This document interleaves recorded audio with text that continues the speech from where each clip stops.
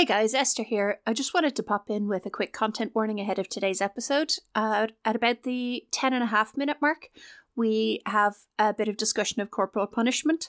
It's nothing very graphic or heavy, but if that's something you want to skip, just jump ahead about 3 minutes to about 13 minutes 30 seconds. Okay, that's all. Enjoy the episode.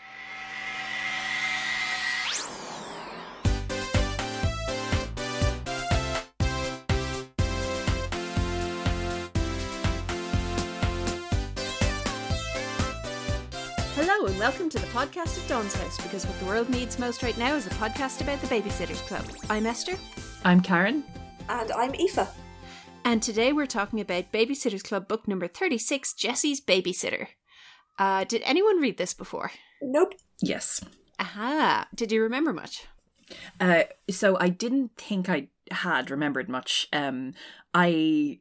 So I went into this going, this is going to be stressful because of interpersonal dynamics. And I thought I probably didn't read it very much for that reason as a kid. But I remembered so many, it just triggered a cascade of things in my mind that I remembered from back in the day. In particular, I think I said it to you guys, there is a scene at the start where there's a chocolate cake in the car with Jessi, and she's like, ooh, what's that wonderful aroma?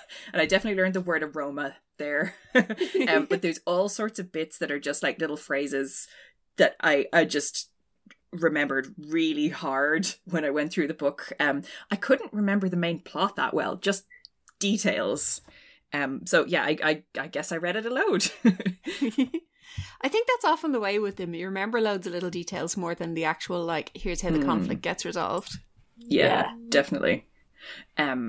I think at this, can I just flag something before we begin? Yeah, go for it. That we are three white ladies, and we are reading a book that was written by another white lady 30 years ago, which is about interpersonal dynamics in a black family. And I feel like just every aspect of this podcast is going to be so speculative because we don't know what we're talking about, and I don't think Anna Martin knew what she was talking about, really, about people's specific lived experiences. So just like, yeah, we'd spend so much time speculating about her intentions anyway. It's it's just take none of this as like informed. Yeah, I think that's fair. Take none of this as informed could be our, like, unofficial slogan, I think. Yeah, exactly. Hey, I researched a named type of candy in this book. I'm informed about a type of candy. Yeah, I have opinions about this candy. I'm very impressed with Anna Martin for identifying an actual real life rock band and naming them. We had actual pop culture references in this, and I am excited. Yeah, is this by Anne or is it by someone else? Yeah, I mean, was this a ghost written? No, it's by Anne. I looked because I was like, this person has heard of a band from the 80s. This can't possibly be Anne. And it turned out it was Anne. I mean, you'd have to be in the 80s, like, living a very, very sheltered life to not have heard of Duran Duran. But even so. Yeah, but she hasn't heard of any TV more recent than I Love Lucy, so. That's true. Well, Sesame Street, but that's about it. By 1990, kids didn't listen to Duran Duran anymore anyway. So... No, that's true. Still charmingly outdated. I still reckon Charlotte is young enough that she's got records by her parents around the place. And that could be a few years old, and then she's like, yeah, no, this is cool. I need some rock. I don't need it for myself. I need it for my plants, so I don't have to be too choosy, really. I'm looking at the remarkably good UK cover, guys. Yeah, we have fully transitioned to competent cover artist. It's just kind of disappointing. I know. I think this is strikingly, like, competent. I know. It does look very like an issue book. Like, this looks like Jessi is running away from home. She looks... Kind of does. It looks very emotionally intense and tragic. But, like, yeah, everyone is, like, competently drawn. Looks like people. Looks like black people. They haven't, like, panicked and decided they didn't know how to draw, like, non-white people, so they were just not going to try. Yeah. I mean, even their white people were, like, basically stick figures up to this point. So yeah. this is... Yeah, it's Yeah, Jessi looks roughly 11, 12. Jessie's wearing a friendship bracelet. Oh, yeah. That's a great detail. This is somebody who actually also read the book, because there are friendship bracelets mentioned very briefly. I will say that Aunt Cecilia looks about 31, when I think she must at least be in her 60s. No, she's her dad's sister. So I read this as her dad's much older sister. She mentions that she had her own children who have clearly moved out and are not in the picture anymore. I suppose, yeah. So I envisage this as Jessie's dad is the baby of the family. I don't know if I'm going on anything real there. I do think that in the book where they got stuck on the island, Aunt Cecilia is flagged as an older sister. So yeah, this is my sense. But I also think that the fact that she does look too young to be old Aunt Cecilia is probably just, she's in the background. She's quite small as a figure, and her face is a little scowly. It's very contorted, so, yes. Yeah, it's probably just like if she had been a larger picture, they might have been able to age her up a bit better. If she was more zoomed in. I am taking Jessie's description of her with a pinch of salt. Like when Jessi says she's a wizened old hateful crone, I'm like, she's probably 45. Yes, I assume she's around. That's it. I'm assuming she is at the oldest about 50. Yeah. Sure. She does have adult children. That's all I'm saying. She does, but like you could have a kid at 20 and then be 45 and have a 25-year-old. Like, true.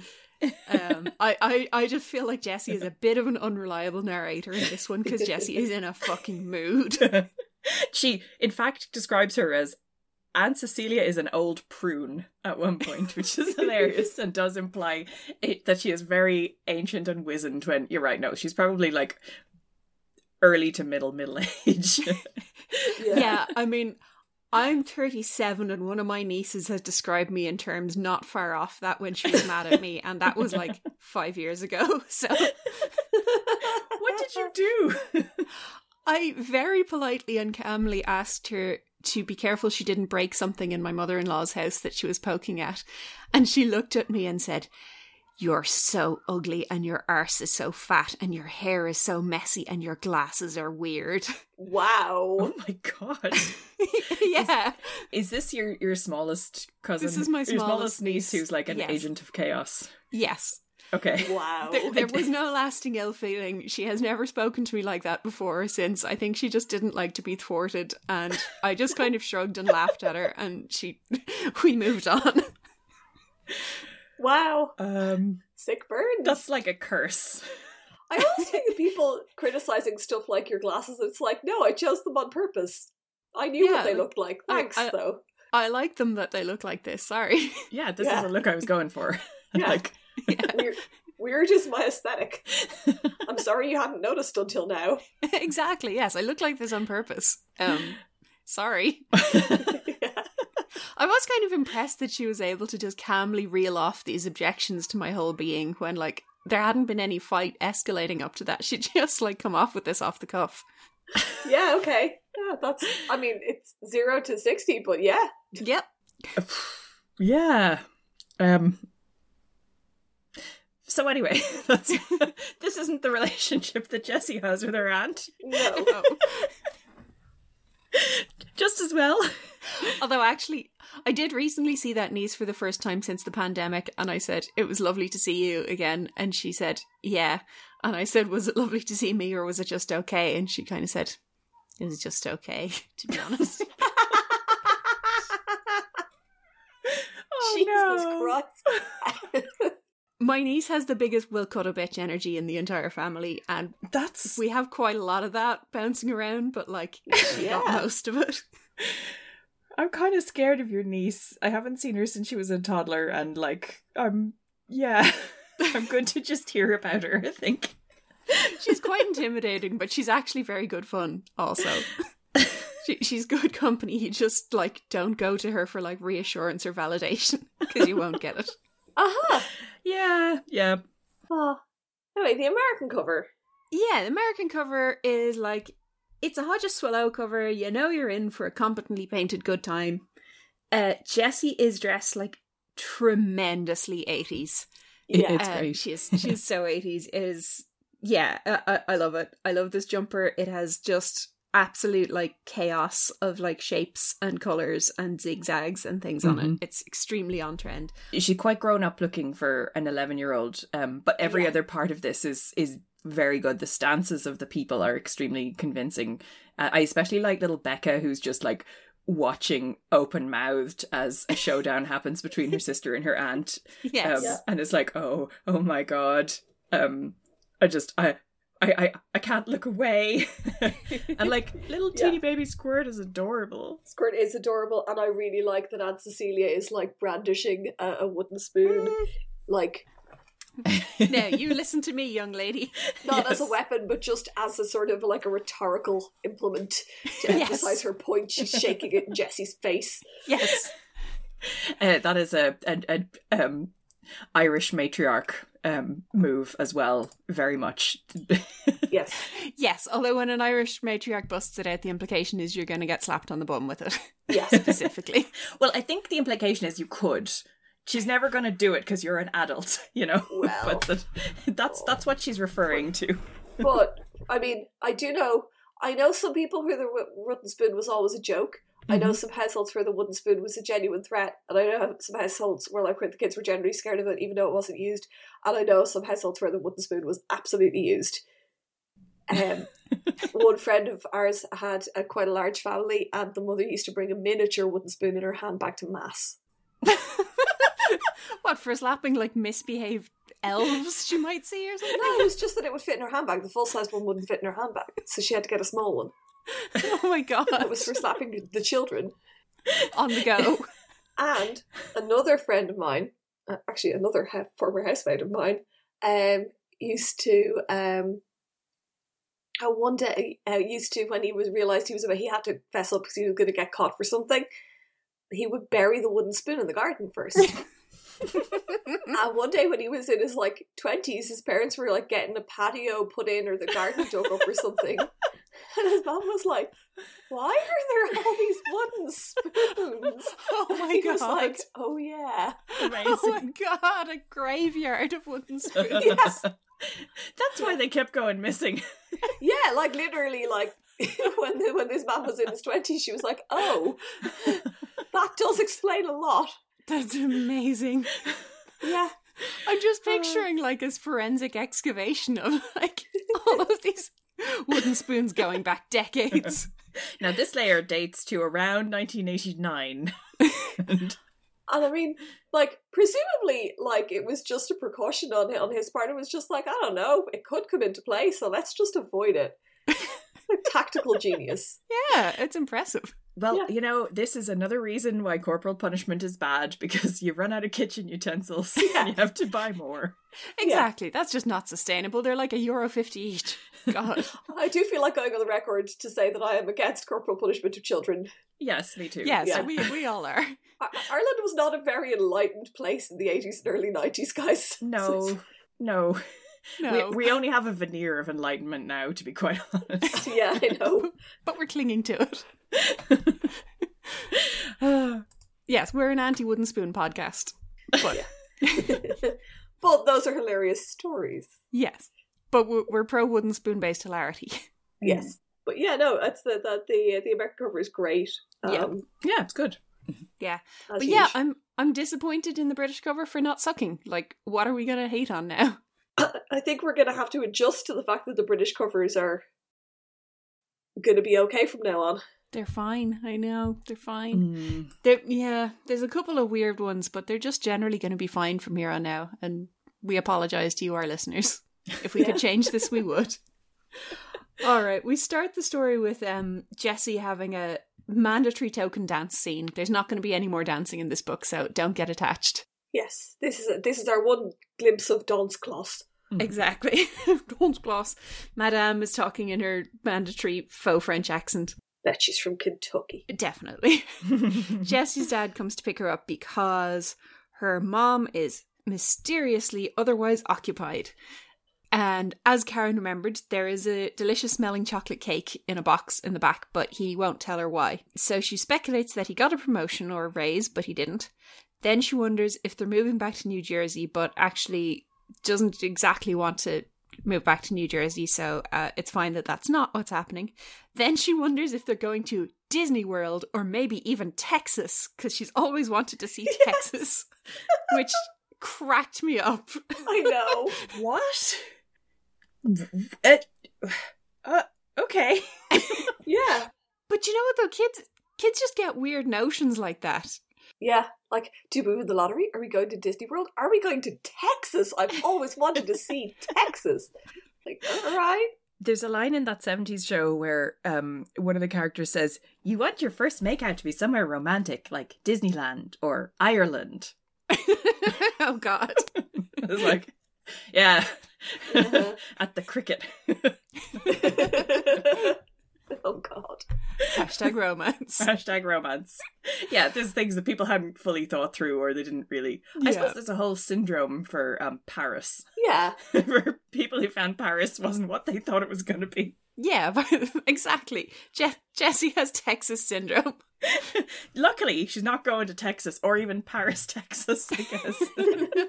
I mean, the thing is, if you're imagining having your first kiss in a romantic tourist destination place, you're not imagining having it in the same place as the people who are local to there have their first kisses. That's true. An important distinction. Yeah. I'm sure she's imagining windswept mountainsides, the Cliffs of Moher or something like that, you know? That's a very good point. Not like Clontarf. We couldn't be doing that. Yeah, yeah. Damo, you're probably wondering why I brought you to the Cliffs of Moher. It was a very long bus journey, but we're here now. You can't back out. You may now smooch me. Or even worse, will you meet him? I mean, I've come all this way, so I guess, yeah. So yeah, Jessi is unfortunately not getting to live out her ultimate dream of seeing Texas on this occasion. But she convinced herself that her mom was pregnant because that's the only other form of good news she can think of. And her dad specifically negates this. He's like, no, your mom's not pregnant. You're just going to wait till you get home. And she was like, oh my God, she's definitely pregnant. Yeah. I mean, in fairness, she could not have anticipated the news because 50% of it is, to her mind, very bad news. So the good news is her mom has got a job, and it's very sweet because they're quite disappointed because they really wanted the news to be that she was pregnant, but they're like, we knew this was important to her, so we cheered and gave her a hug.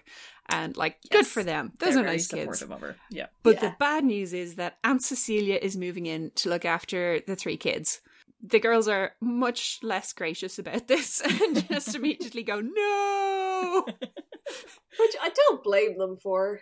Yeah, they do have a very recent, terrible experience with her. Example of being minded by Aunt Cecilia, which went extremely badly in the island adventure situation. Yeah, so it was introduced quite well.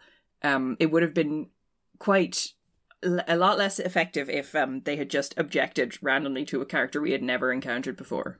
Yeah, but she is recently on record as having been a pain in the ass, so that is understandable. This was well played. Yes. Jessi gives us a little bit of exposition that Aunt Cecilia is recently widowed and can't bear to stay in her old house because it was full of too many memories. And then says, Aunt Cecilia is bossy, strict and mean. So thanks for that empathy, Jessi. Yeah. It is hilarious how callous she is. The whole thing is, though, the first third of the book, before Aunt Cecilia actually shows up, you're like, wow, Jessi is relentless. Jessi is bad-mouthing Cecilia to everybody she knows. And in her head, in her inner monologue, Aunt Cecilia is an old prune is only the beginning of it. And you're like, Jessi, chill out. And then you meet Aunt Cecilia and the first thing she does is be horrible. Yes. Jessi is actually vindicated. She's not wrong. She is. We expect her to be being over the top, but she's not. Yeah. It is just a hilarious segue, though. Oh yeah, she's just been tragically widowed and her life has changed forever and her heart is broken, but also she sucks. And that's what's most important. People are complex and these things can also be both true. I mean, I think the thing is, right, she was horrible before her husband died anyway. So that's true. You know.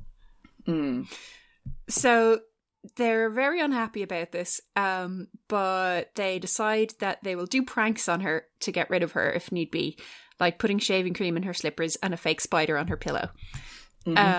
So this helps them to calm down. They draw up a list. They draw up like an action plan of ways to haze Aunt Cecilia. She hides it in a drawer. You should never leave a paper trail, Jessie. Rookie mistake. Yes. I mean, like, it's such a kidlit staple of let's prank the horrible nanny until the horrible nanny goes away, and it literally never works. I think it works in Victorian fiction is the thing. I think it is very much in the vein of Mary Poppins is the 12th nanny because all of the others have been pranked until they left, which is probably where kids get the idea that this actually does work. Yeah, fair. Because they're not the focus of the story. You know, they didn't have the sticking power to be the protagonist in this particular book.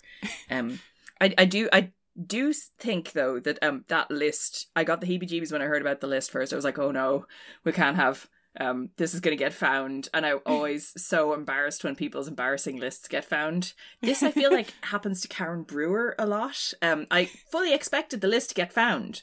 Yeah. Fair, yeah. No spoilers. Okay then. We'll stay tuned to the end of the episode to find out if the list gets found. Yes. So be on the edges of your seats. Cut to ad, Esther. This is a good moment. You should totally get a Squarespace. Squarespace, you're getting this one for free. But let's talk. No, we don't have our own website, so we don't know whether it's good or bad. Sorry. We're way too lazy for that. I have my own website. It's pretty great. Cool. I'm actually very pro Squarespace, but I'm going to cut that out because they didn't pay me to say this. Take that, capitalism. Yeah. I'm sticking it to the man, I'm pretty sure, in some very nebulous way. No, I have definitely, thanks to podcasts and YouTube videos, been like, maybe we should just make a website for the podcast. Maybe I should just get Squarespace and make a website for the podcast. It's very easy to use. The templates really are great and very easily customizable. It's true what they say. Esther, your ad is less effective if you sound kind of desperate and sad in your advertising. She's not being paid for it, okay? Yeah, I'm not being paid. I'm just endorsing a product for free. I feel terrible. You're just sadly endorsing it. Yeah, it's like putting pictures of your feet online. I know, do you not have like more integrity if you're just like, no, I use this and it's good, as opposed to being paid for it? Yeah, but I just feel like a goober. I'm giving them free ad space and they didn't even pay me. Yes. I've done myself out of this. Sadly, Squarespace don't offer money to people who have listenership figures in the high 100s. Yeah, man. Take that, Squarespace. Mm-hmm. Esther, stop advertising Squarespace and put your socks back on. Oh. Stop being a patsy. But my fans have needs, Karen. Oh, okay. All right. So, okay. Moving on to this wholesome children's story.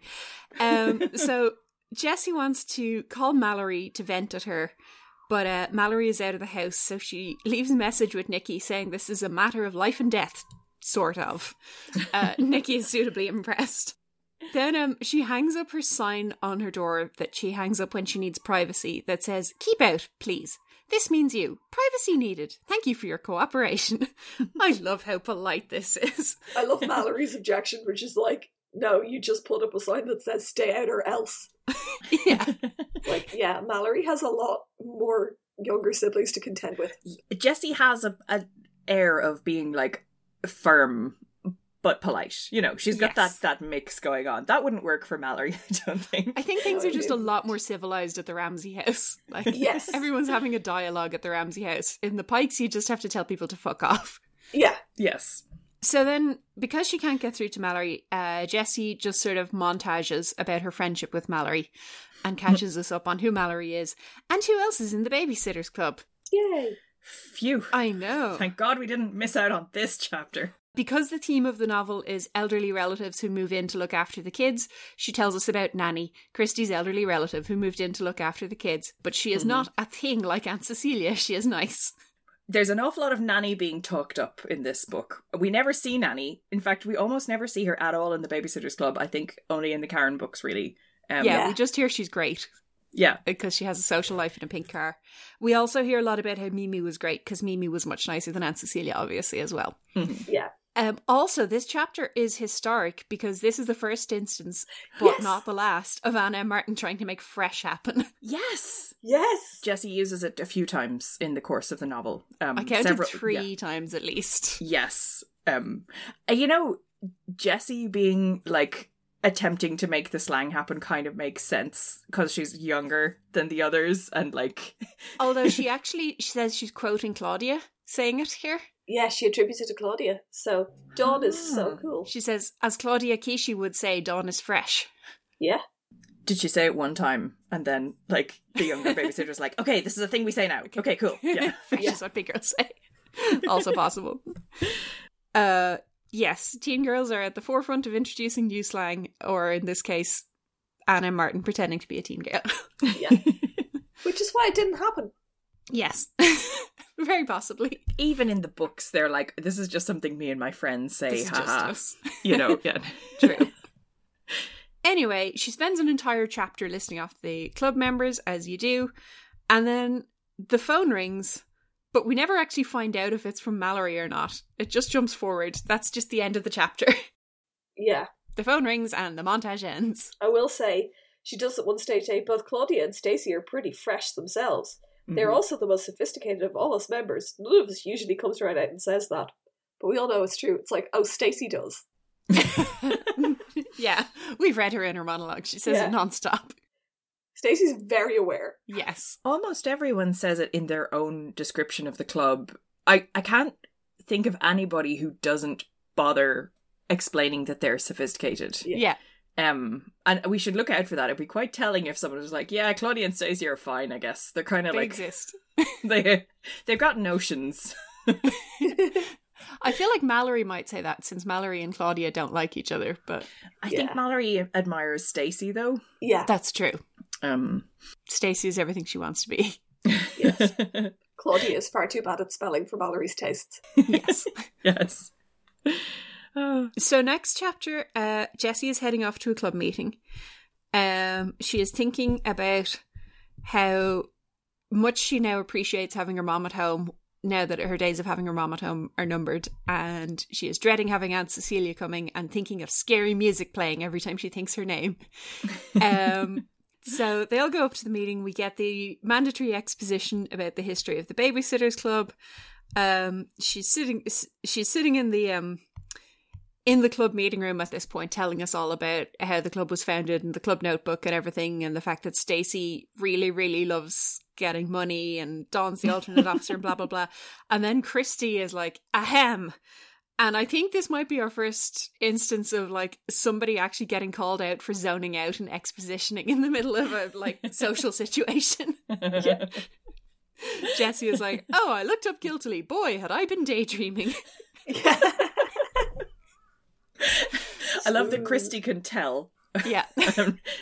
No exposition during the meeting. You do that when you're at home. Yes. Do that when you're standing there holding a casserole waiting for it to cool. Exactly. Yes. With your hands just sizzling. Yes, she pulls herself out of this montage and then complains to everyone about Aunt Cecilia coming, partly because she doesn't like Aunt Cecilia, and partly she's just inherently offended at the idea of a babysitter having any responsibility for her, because she is a babysitter. She doesn't need a babysitter. Yeah, that's fair.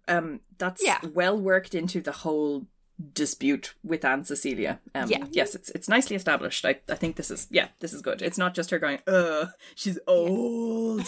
Yeah. And Christy and Claudia talk about how great the grandmothers in their houses were, and it's totally going to be lovely. And Jessi is like, no, it's different. This is Aunt Cecilia. She's the fucking worst. They already know how Aunt Cecilia behaved during the crisis, the island thing. So it's very like, oh, maybe it'll be okay though. Just like, no, it won't. No, nothing will ever be okay again. It's just funny because like Jessi up to now has been like the level-headed one who like never blows things out of proportion and never like loses perspective on things. She's always like refusing to get pulled into the drama when the older girls get pulled into the drama. And Jessi is just like, she has legitimate grievances in this, but also she is absolutely determined to be as mad about this as possible from the outset. Yeah. And it's so unlike her. I'm fascinated.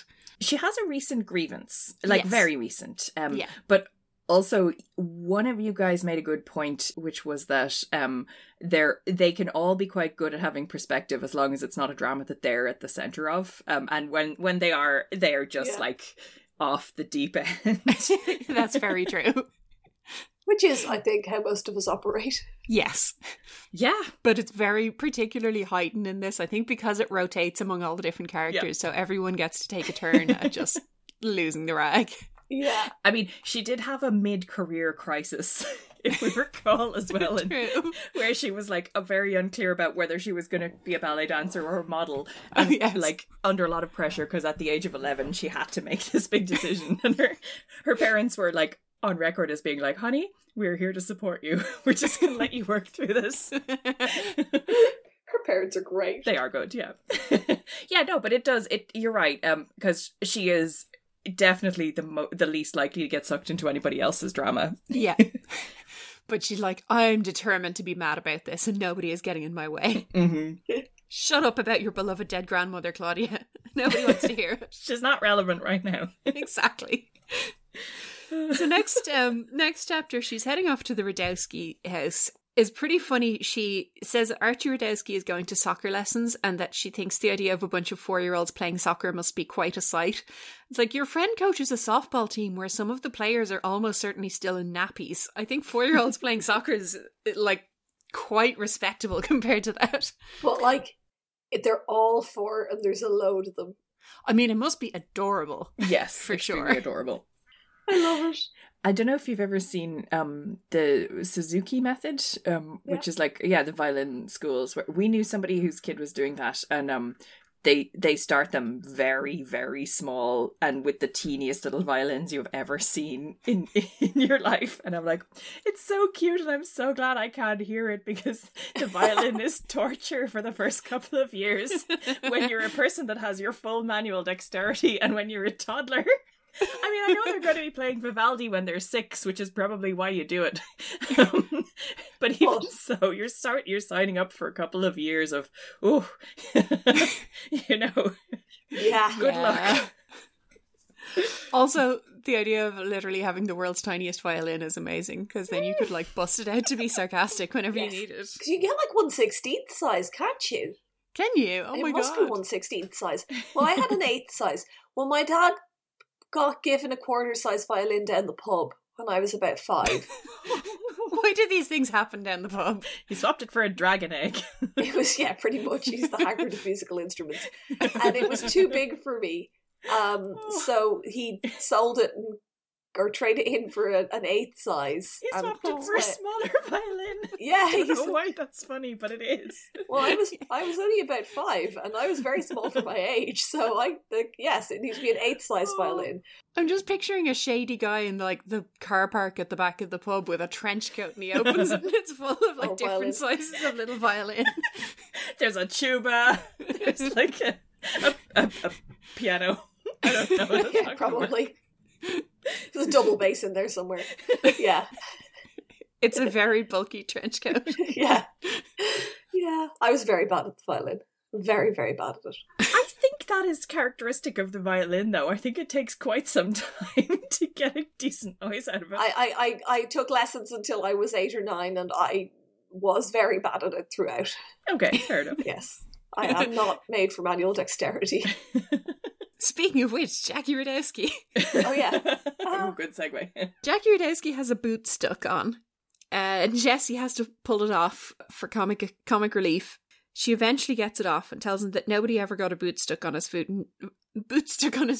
and never got it off. As Jessi arrives at the door, there's a scene where she hears someone running towards the door. There's a crash and a cry of, "Oh, darn, darn. Oh, bullfrogs." I'm like, bullfrogs. That did not strike me as anything out of the ordinary when I read it as a child. But now I'm like, that's some good, not quite swearing there, Jackie. Yep. I like it. I imagine a kid like Jackie needs some safe words to vent with, because like there's a lot of pratfalls and mishaps. Yes. Poor trickster god. Yeah, it's hard. So Jessi finds out that there's a science fair at Jackie's school, and he thinks it would be kind of fun to make a volcano like he saw in the Brady Bunch once, because all TV must be from the 60s. Mm-hmm. But that he thinks he has too much bad luck and he shouldn't enter a contest. Which is kind of sad. And I can understand why Jessi wants to encourage him, but she immediately loses all sense of perspective and loses the run of herself. Like, one of the very first things is like, you'd win for sure. Like, don't tell a kid that. You can't say that, no. No, never tell anyone that about any competition unless you know they're the only person entering it. Yes. Yeah. Sometimes not even then. Also, she's weirdly disgusted by the concept of volcanoes. Jackie says it would be great to make a volcano and there'd be lava everywhere, and she immediately feels kind of queasy. And she comes back to this. She's just really not keen on volcanoes. But she basically like... She's a volcanophobe. Frog marches him... Yeah, she is. She frog marches him down to the library, which he's visibly reluctant to do. And they go to the science section and get a book of experiments, including a chapter called How to Make an Erupting Volcano. This sounds like the most Lux intense, like high concept erupting volcano experiment ever. Yes. This sounds like something that's going into the Smithsonian. Yes. Like, this does not sound like a science fair project. You have to construct a terrarium to put it in. And he's like, they didn't do that on the Brady Bunch. And Jessi's like, well, we're going to. It's going to be the best project in the whole school. Like, or die trying. Get the kids' parents to sign off on this first, Jessi. I know. Like, do they just have a bunch of like sheet glass lying around? Like, this is quite a commitment. That is definitely a safe thing to have in the house that you share with Jackie Radowski, who breaks everything that he looks at. I know. He should just not be around glass. Also, they need redacted chemicals. Yeah, like what happened to vinegar and baking soda, guys? I know, right?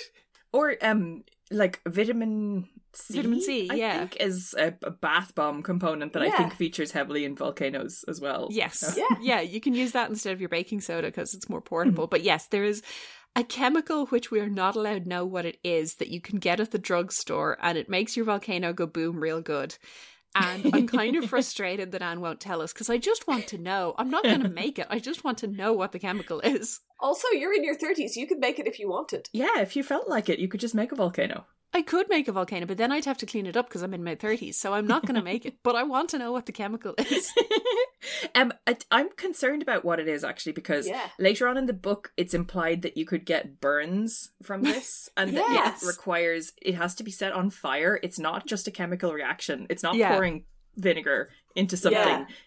Somebody has to light it.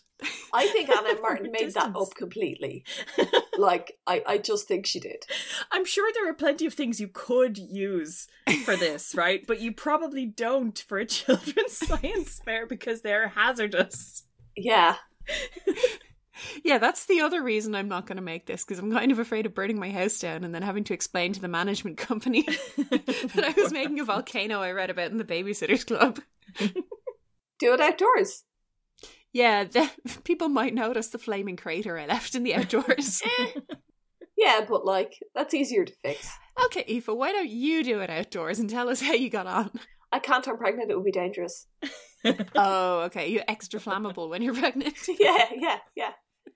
Well, actually, it's more like, I can't reach things as easily. There's a big bump there. That's true. You have to fling the match from a really far distance. Yeah. We'll get her a big long stick. I totally would, you know. Okay. Like, if you could just figure out what those chemicals are. All right, next podcast get together.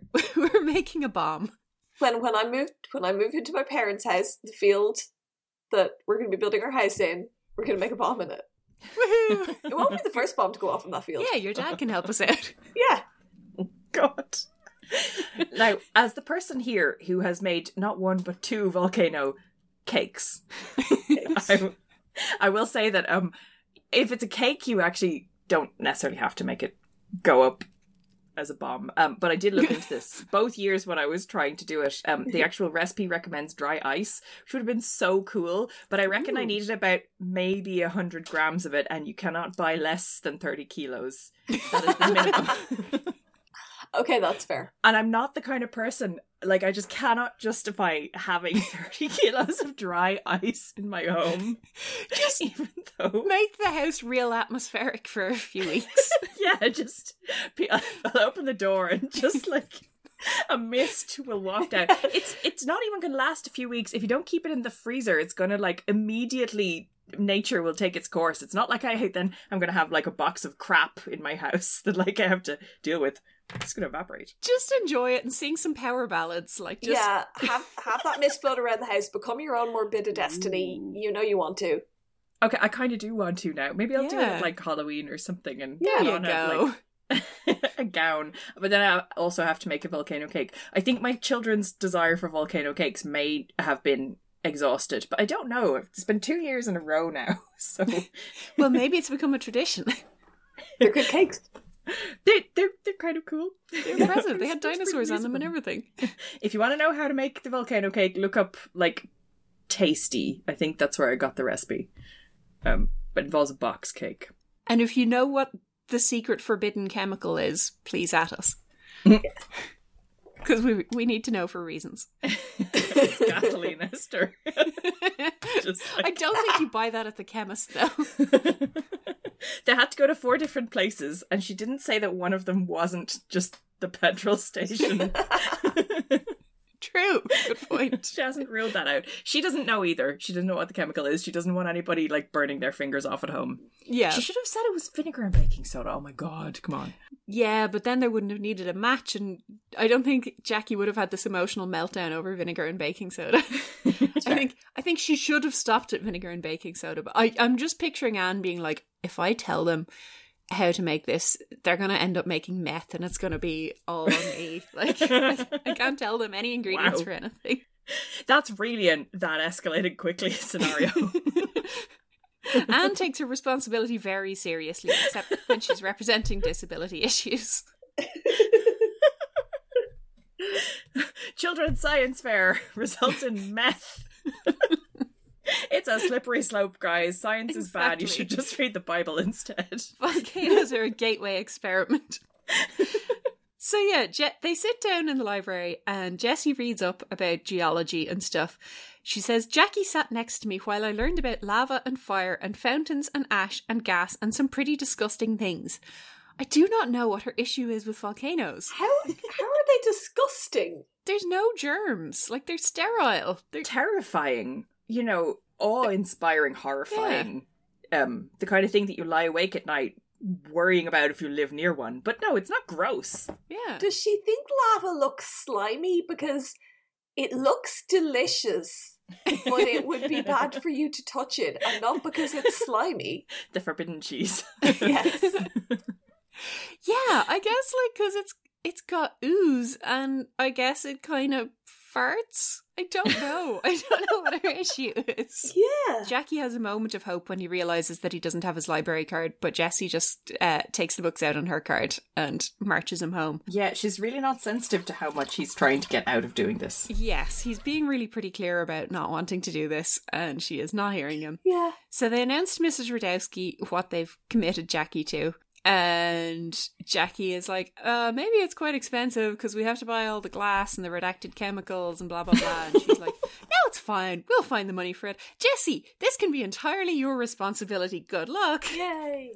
I think they're like, they really want to encourage Jackie because he has a very competent older and also younger siblings, and he's the klutz and everybody knows it, so they're like, oh, he's got an interest, let's help him with it, and he's like, I guess I should go along with it because people want me to now. Yeah. Like, yes. Oh, yes. Jackie is such a good kid. He's actually great. a good kid. I do feel very bad for him in this. Yeah. Next chapter at the Pike House. Nobody is fighting, not even Nikki and the triplets. We fall down with shock at this. The boys are playing Wandering Frog People.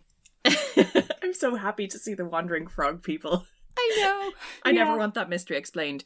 This has been going on for about 2 years now, which is 1 year longer than Mallory hoped it was going to last for. Like, yeah, 1 year and 364 days longer. Oh, sorry, yes. Yeah. What's your beef, Mallory? It's quiet. It's specifically specified that it's a quiet game that the triplets play and don't argue with each other. Like, anything that keeps the triplets occupied, not bullying Nikki and not being misogynists. Like, yeah. Or creeping on the neighbours. Yeah, Nikki is actually playing with the triplets on the Wandering Frog People. This is a breakthrough, come on. Yeah, what is Mallory's deal? Like, anything that gets them to leave you alone, Mallory.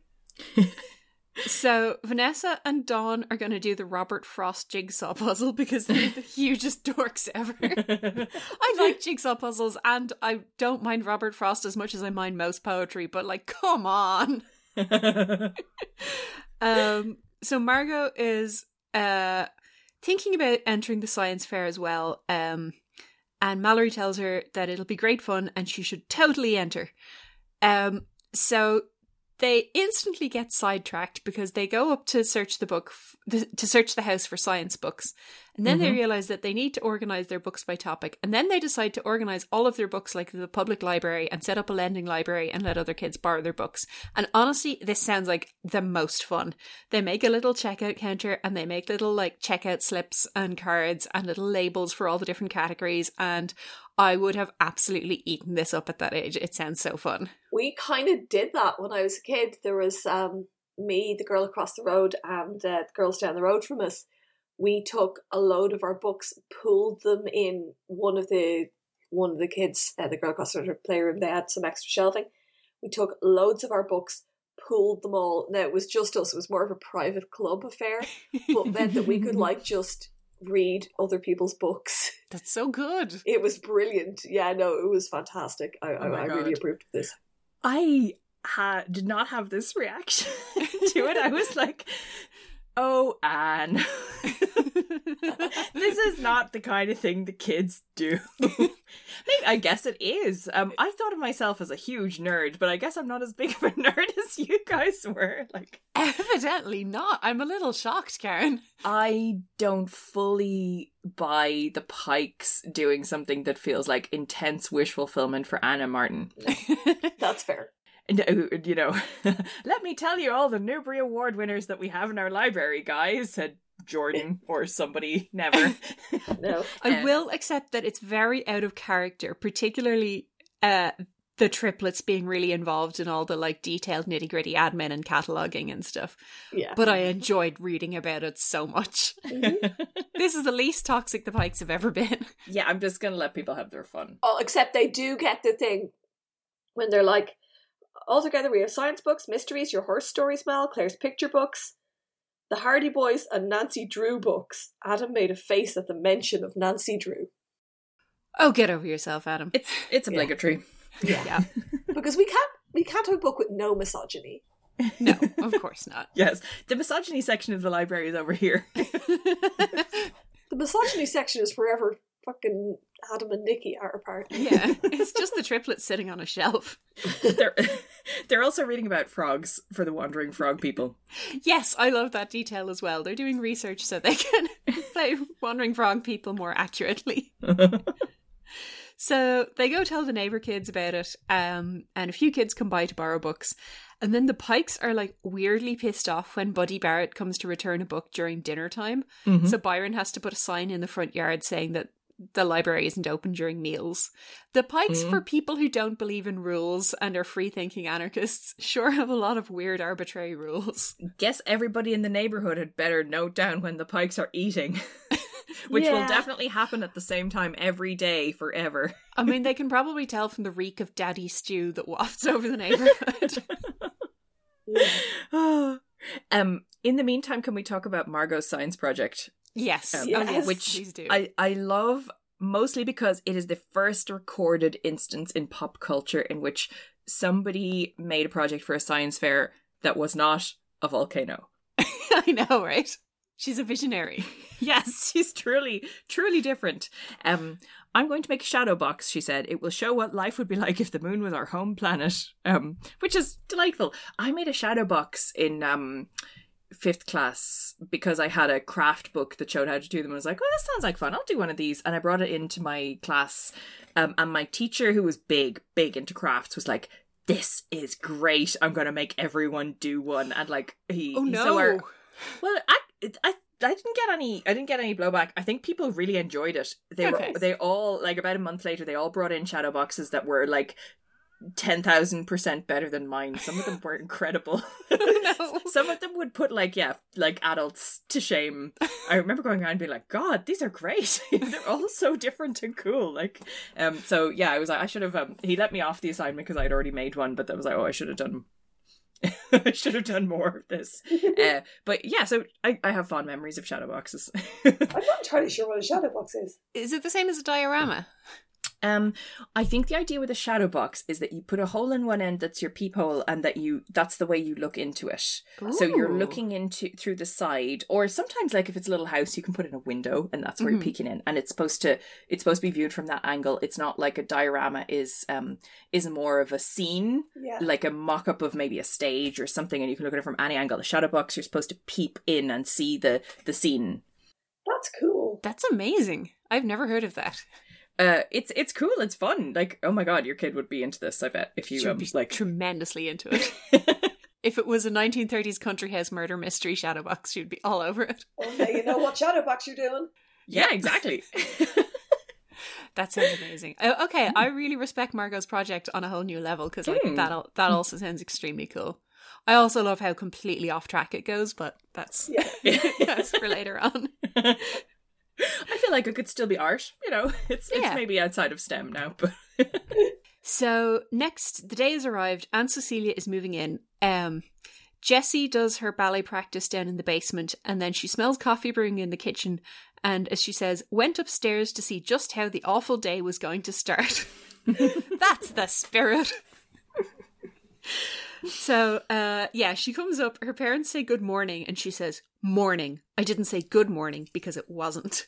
I remembered that in particular. It was so drama. I know. She's very glad that Aunt Cecilia has her own car because that means she'll fuck off out of the house sometimes. And as Christy's big brother says, a set of wheels is like totally necessary. I love the inclusion of like in that sentence. Otherwise, how would you know that it was a teenager speaking? Exactly. I think Charlie is a stoner. Like, I still it definitely makes him sound like a stoner. Like, if you put like in with the commas in written language, you are signaling stoner, particularly back in those days. Like, yeah. Charlie is, it's canon now. Charlie is a stoner.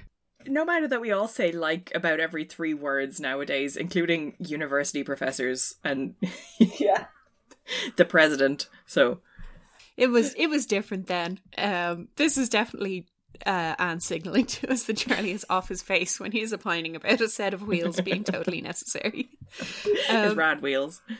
Becca and Jessi, in a hilarious act of passive aggression, have made a banner that says welcome Aunt Cecilia but spells her name wrong. I love this. And then Aunt Cecilia turns up and, as Karen said, justifies Jessi's apprehension by immediately giving out to Becca for slouching and telling Jessi to tidy up her hair. What the hell? It's so... Yeah.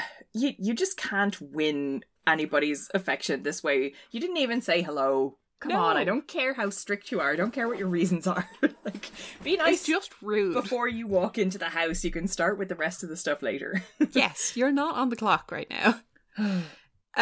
So Aunt Cecilia has turned up with a U-Haul full of stuff. And Becca and Jessi are very unimpressed with this because her stuff has to go all over the house. And their mother points out that this woman is, lest we forget, recently widowed and is bringing like her house full of tragic memories with her. And Jessi feels sorry for her for about 10 seconds, then doesn't, because now her room is full of old lady stuff, which would legitimately be very, very annoying. Then she gets annoyed at Aunt Cecilia for like quickly and efficiently unpacking, which is like really a bit harsh. Yeah. Bitch eating crackers territory. Absolutely. We're deep into bitch eating crackers territory. Aunt Cecilia could have bought, like, gifts and she'd be annoyed about it at this point. Aunt Cecilia could have got them an all expenses paid holiday to Texas and she'd still be annoyed.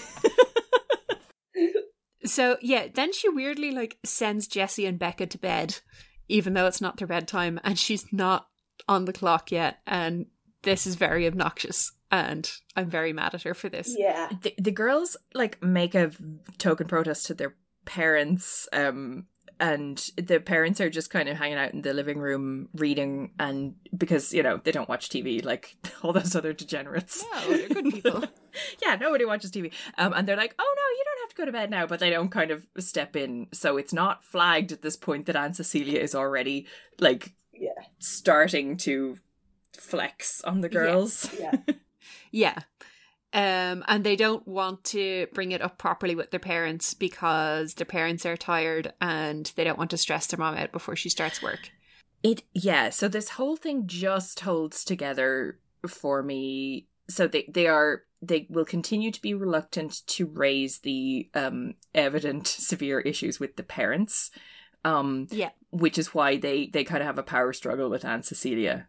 And this is a thing that annoys me so much when it's in so much media where there's like a thing that the kids know about that they haven't raised with the obvious adults to raise with because we need to have a plot.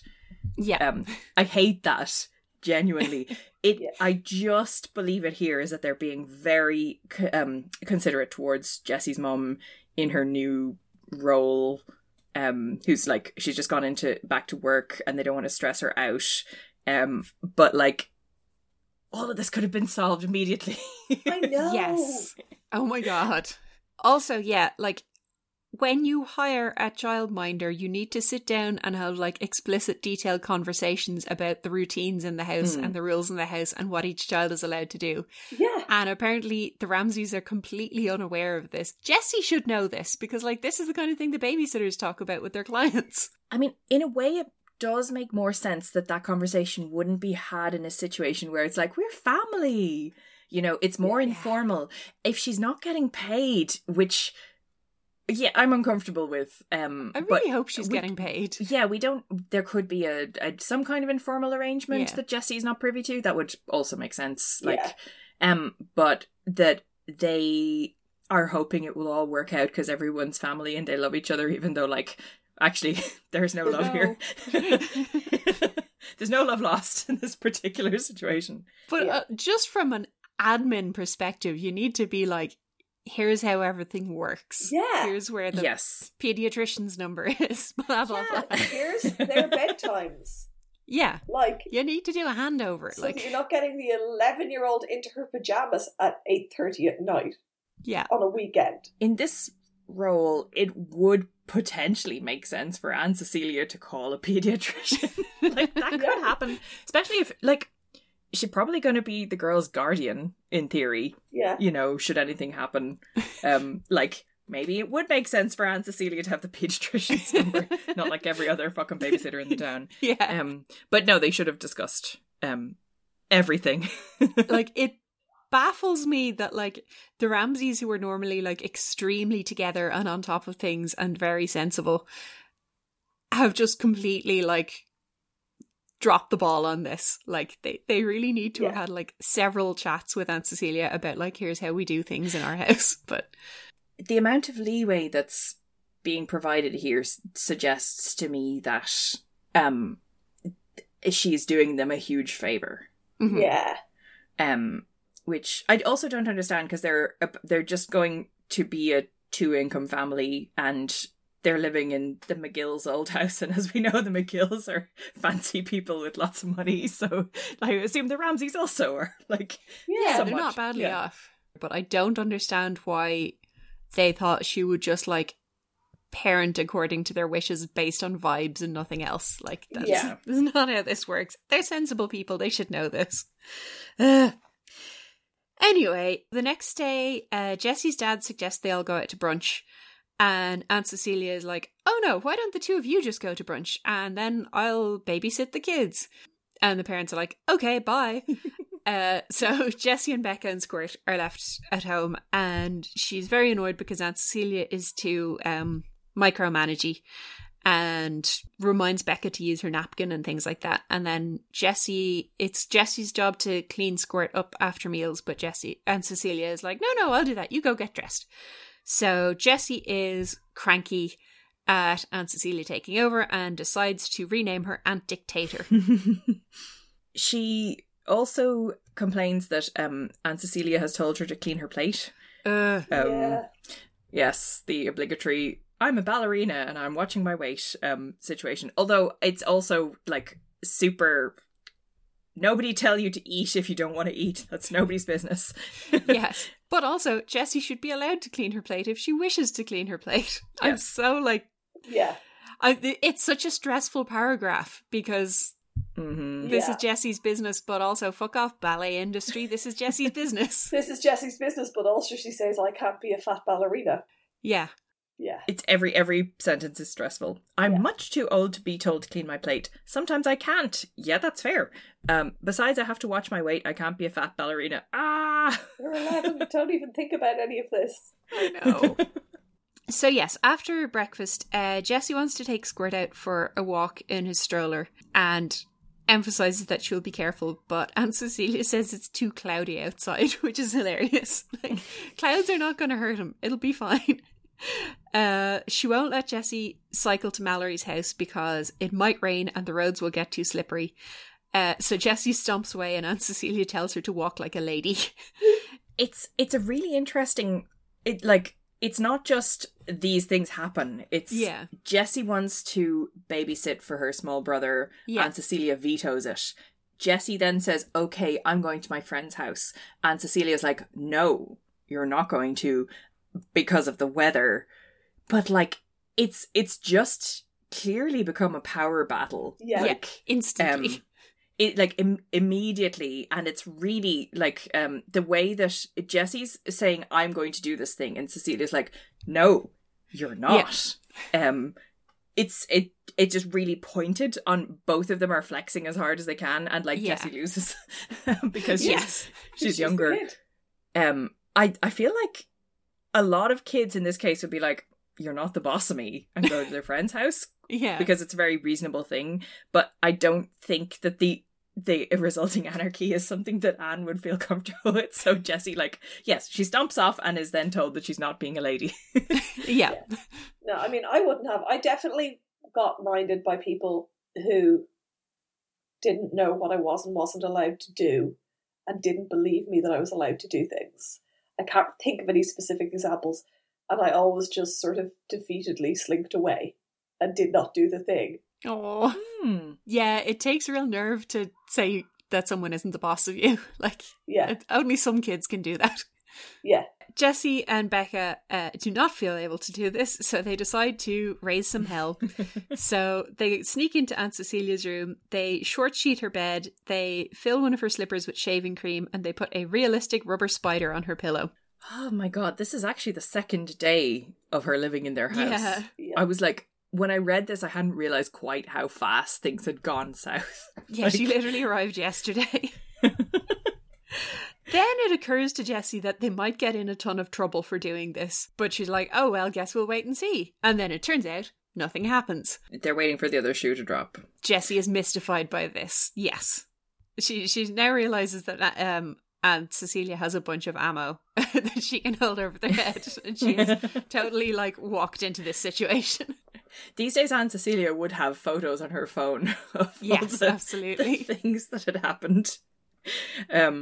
I feel like the shaving foam is a tactical error because all the other stuff, if you have regrets, you can probably undo. You could take them away, yeah. But the shaving foam, that slipper is ruined. Yeah.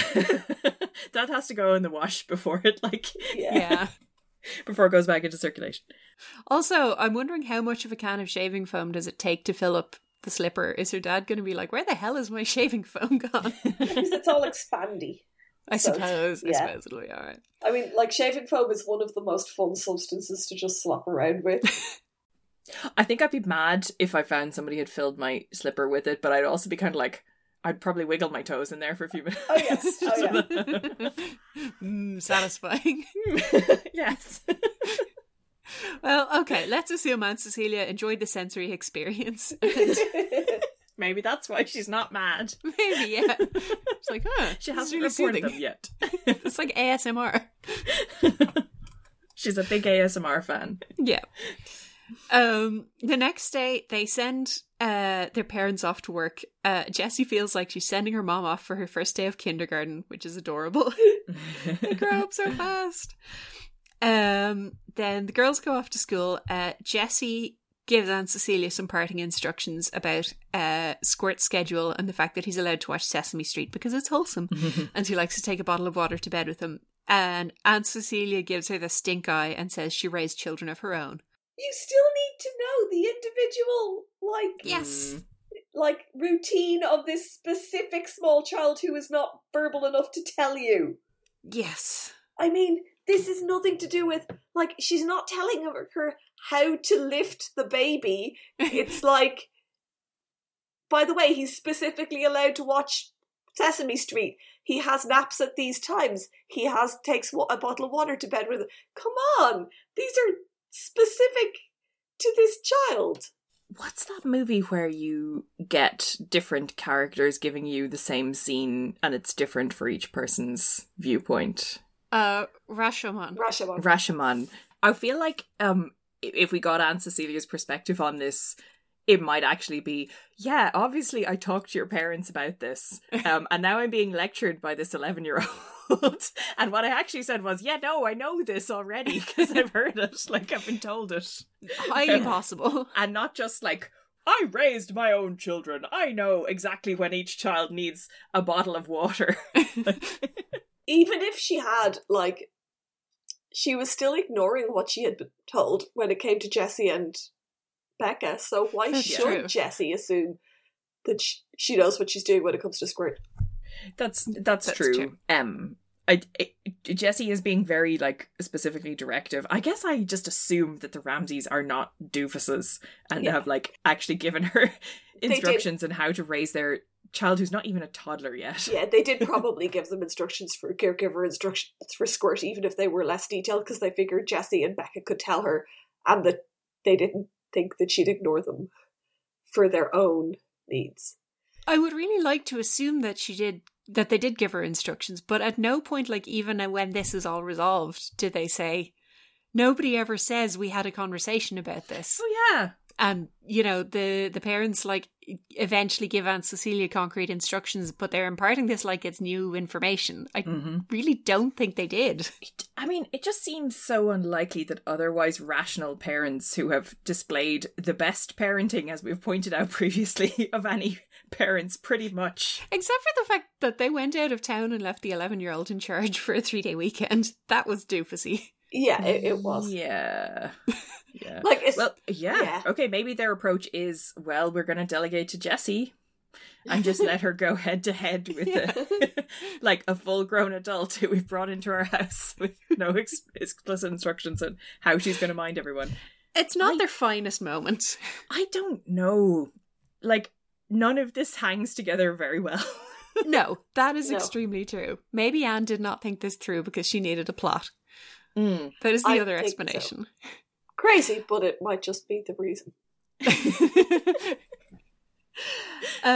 Anyway, Jessie comes home from school and is mortally offended because Aunt Cecilia has made them a snack, but it's milk and cookies, which is insufficiently mature for Jessie, who wants a sandwich. And Jessie's take on it, I know she says it's childish, but really what it seems to be is 2 cookies and a glass of milk is not filling. I ate lunch before noon and I want a sandwich. That is fair enough, but she also seems to be offended by the symbolism of this. No, that's fair. She does. This does not reflect her status as an 11-year-old. Then hilariously, Aunt Cecilia doesn't want Jessie to go to Jackie's house because she doesn't want her spending the afternoon with a boy. Jessie explains that this boy is 7 and she's babysitting him. And also, what the fuck does Aunt Cecilia think Jackie would be doing if it was an 11-year-old boy? Come on. Anyway, she doesn't want to let Jessie go to babysitting or to her meeting, but Jessie explains that she has responsibilities and she made a commitment and that her parents will back her up on this. And eventually, grudgingly, Aunt Cecilia lets her go. So she turns up at Jackie's house to do some steamrollering of her own. Yeah, she's just paying it forward. Yeah. Jackie's dad has helpfully made a glass and wood box to put the volcano in, and Jessie's like, okay, actually I'm quite relieved that we don't have to cut sheet glass. I was fully prepared to do it. I was going to do some welding, but if your dad decided to take that on, well, I guess that's okay. So yeah, they have an afternoon of her attempting to micromanage them, building like layers of igneous, metamorphic and sedimentary rocks. They get sidetracked when Jackie and Archie just play with paper mache and have the time of their lives. To her credit, she doesn't freak out over this. She's like, clearly would much prefer that they were building like a complicated geological model, but she lets them do it. And they have fun and it's fine. Jackie says it's the best day of his life that he has got to do paper mache. Bless. I feel like Jackie should be allowed to do more like destructive stuff in a safe environment. Yes. Maybe it would mean that he would like get a bit more used to the rest of the world and not be quite so handling objects. And Jackie needs more sensory play, and I'm glad he got some, and I'm very sad that this is apparently the best day of his life. Next, we cut to Christy looking after her family. Mm-hmm. Jessi says that when Christy gets involved in something, the competition heats up right away. If you opened Webster's and looked up competition, you'd find a picture of Christy's face. I remembered that line specifically. That joke. I was like, really? I think I was very small reading this at first. Aww. The nuances may have passed over me. Bless. So David Michael tells Christy about the science fair, and he is a bit nervous to enter, but Christy says that she is to enter when she was his age, and he should totally enter, and they should do a project on the solar system. So David Michael starts to come up with ideas for, he wants to make a big Saturn and use a big beach ball and put hula hoops around it for rings, which is very endearing. But Christy feels that it's not sciencey enough. And apparently some of these kids are going to be playing hardball. Kids who really know science. Kids who will do great experiments. This is an elementary school science fair. I don't know what she's expecting. I don't know. You've got to do something better than them if you want to win. Help me, Christy, said her brother plaintively. Christy paused. I'll help you, she said at last, but I won't do the project for you. So, like, yeah, great foreshadowing, Christy. You're going to model the behaviour that Jessi is not doing because Jessi's got too involved. But all she does in this fucking chapter is, like, David Michael brings her one idea after another and she shoots them all down. Get real, babysitters. Yeah. Get real, babysitting charges. You're 7 now. Shape up. Come on. Let's get some, like... let's get a proposal that's going to have legs on it. Exactly. So I did some research today, and I asked my own 7-year-old what he would submit to a science fair. Ooh. If he was to enter a science fair. I bet it would be very impressive. And at first he was like, I don't know. And I was like, well, I kind of like rearranged what I had said. Mm-hmm. And he said, I guess I could do an experiment on different kinds of throwing. We were actually throwing a ball to each other at the time. I was like, ooh, sports science, very cool. So I guess he doesn't know that like volcanoes is the obvious answer, that you're supposed to submit a volcano. Ballistics and physics and all that. Why not? I don't think Christy is being as helpful and supportive as she gives herself credit for in this. That is frequently the way.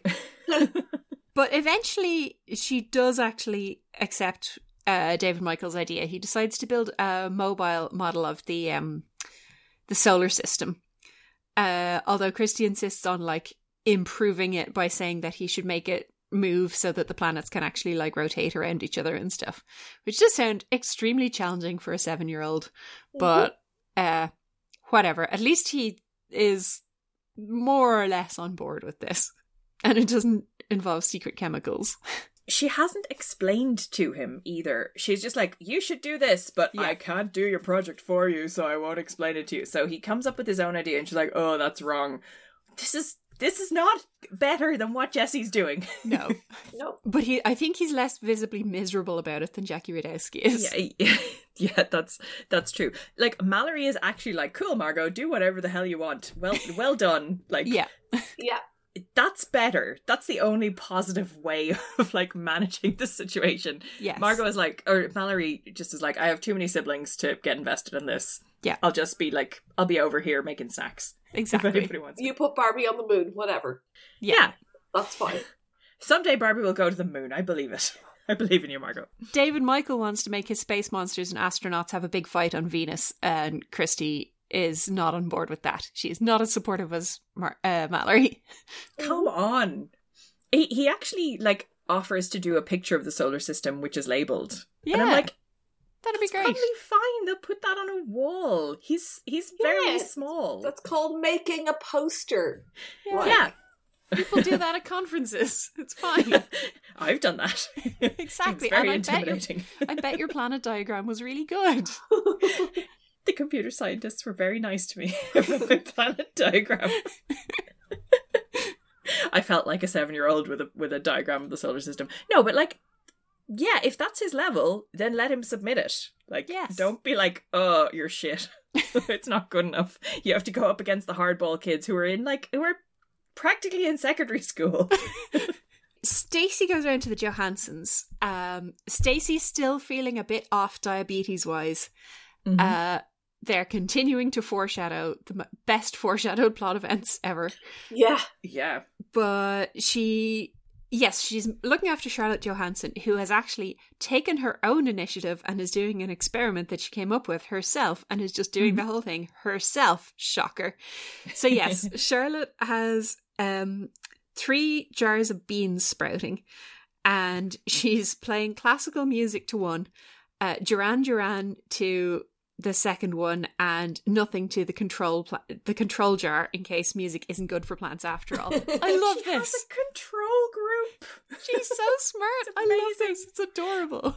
Also, I think this was my introduction to the concept of a control group, which is like quite a useful thing to know about. Very useful. So Stacey is very enthusiastic about this, although she does suggest some improvements that Charlotte really gets on board with, where she should actually like collect some data and make some charts and graphs and things. And like, yes, that is a good idea. These feel like non-invasive enhancements. This is just some other stuff you could add to your basically good project. It's not like your project is terrible. This is more like how to correctly document the project that you've come up with, rather than like what to do. And yeah, once Charlotte hears about this idea, she gets excited and is enthusiastic and comes up with her own ideas for how to do it. And it's great. They involve crayons. I love that her data collection methods require crayons. Yeah. Well, she's very small. Yes, she is. She's a tiny scientist. Yes. It's great. So Becca comes over to complain about Aunt Cecilia, so she tells Charlotte all about it while Stacey earwigs, which is how we're able to hear all of this. They get giggly. It cheers Becca up a bit. They list some more things they could do to torment Aunt Cecilia. I particularly like tying Aunt Cecilia to a chair and telling the Ramseys that robbers had done it. You know, if you don't want Aunt Cecilia to contradict you, you're going to have to kill her. Yeah, I mean, there is a big problem with this, which is that Aunt Cecilia remains an eyewitness. Yeah. It's like, this is one of those stories that, like, it started out small and got, like, it went places that people didn't anticipate.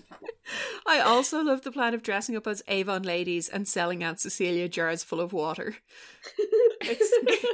It's like the Mean Girls foot lotion as face lotion prank, only, like, way more half-assed. I also really wish we had got to see them attempting to dress up as Avon ladies. Yeah, I don't think it would have worked that well. No. I don't know. Maybe they're very good at costuming. We'll never know. The whole thing is to make Aunt Cecilia aware that you are annoyed with her enough to do something really stupid.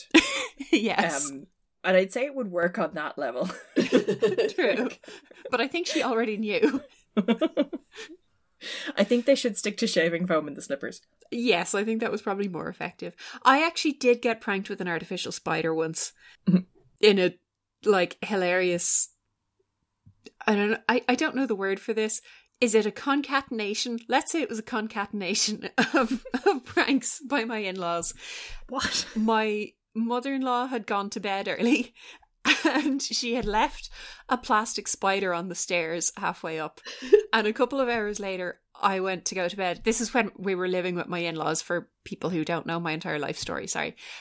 So I went to go to bed a couple of hours later and there was a huge spider, as I thought, halfway up the stairs, and I was too scared to go upstairs because I'm quite scared of spiders. Aww. So I tiptoed downstairs and announced there was a big spider.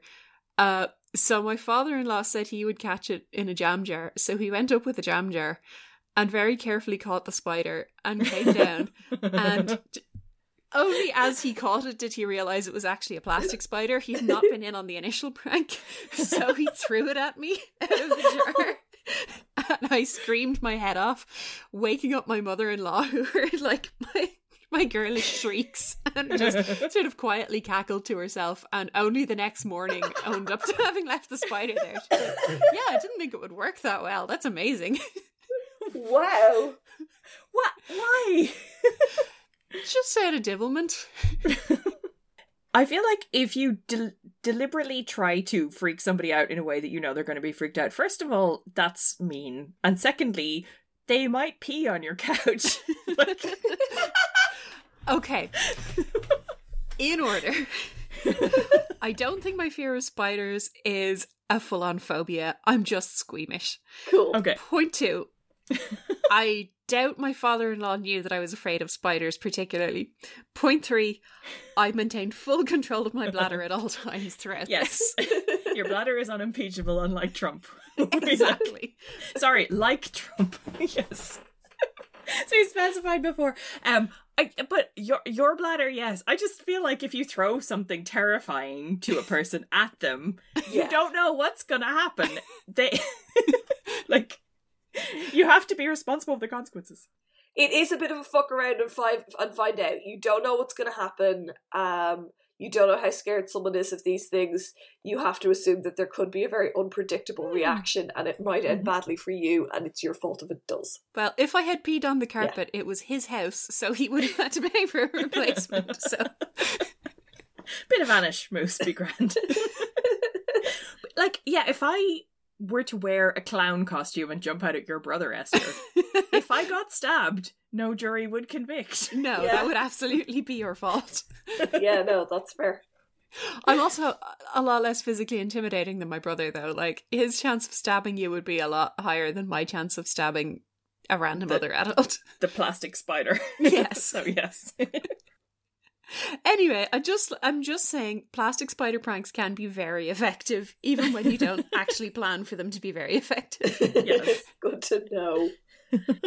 At the next meeting, Claudia is separating out the contents of a package of Neckos, pushing all the violet-coloured ones aside. Claudia doesn't like purple Neckos. So this sent me to Google, and I assume, Aoife, this is what also sent you to Google. Oh, absolutely. So now I know about the New England Confectionery Company, and also the fact that the purple ones are clove flavour. Oh, yes, that's a divisive flavour. It sounds like the Flanders family eating wintergreen ice milk. It really does. Oh my god. Do you guys have you never eaten clove drops? Oh, I love clove drops. I love clove flavoured, but they're boiled sweet. They're boiled sweets, not chalky. These are like chalky, disky things, like refreshers or something. Yeah, they're like very thin refreshers. They're called Necco wafers. They're like, okay. Yeah, if you got a refresher and like quartered it horizontally. Yeah. All right. Yeah, I mean, yeah, just the clove flavour, like, I understand that being super strong. Yeah. But it's one of those things, it's like aniseed, where you love it or you hate it, and there's enough people out there who are weird and love it. The flavours are actually weird. The flavours are lemon, yellow coloured, lime, green coloured, orange, clove, which are purple, cinnamon, which are white, wintergreen, which are pink, licorice, which are black, and chocolate, which are brown. Huh. Yeah, like a chocolate flavoured chalky sweet is weird. Yeah. Also having like clove, cinnamon, wintergreen, and licorice is weird. That's a lot of like old people flavors. Yeah. Have they been around for a long time? Yes, they have. Yeah. So this sounds like, you know, when a brand has been unexpectedly successful, like Brill Cream, and has a name that's like straight out of the 20s. Yes. It's exactly that. It's like, we have been making this for so long that we are using like stuff people were into before World War One. Yeah. And I mean, maybe Claudia doesn't like it, but there's probably like tons of people who are like, oh my god, they got rid of the purple ones. Those are my favorite. How could you do it? Yeah, definitely. Now we know what Neckos are. Mm-hmm. Mallory is sort of idly speculating about how to break various Guinness World Records and the idea of making a gigantic pancake that 500 people could eat. I loved this scene. Mallory is really taken with the 500-pound pancake thing. Yeah. She's really in this thought experiment. I think this is maybe one of the scenes that made me really like Mallory when I was younger, because she is obsessed with this, and the rest of them are, for some reason, disgusted at the notion of the giant pancake. Yeah. But Mallory's just really taken with it, and she's going down this rabbit hole. And like everyone else, like, oh my god, I'm gonna be sick. So she's arguing with Jessi that Mallory says no one can eat the pancake. The 500-pound pancake, and Jessie's like, well, 500 people could each eat a piece of the pancake. A pound of pancake? Okay, cool. Yeah, I mean, I'm here for it, but I don't know if everyone is.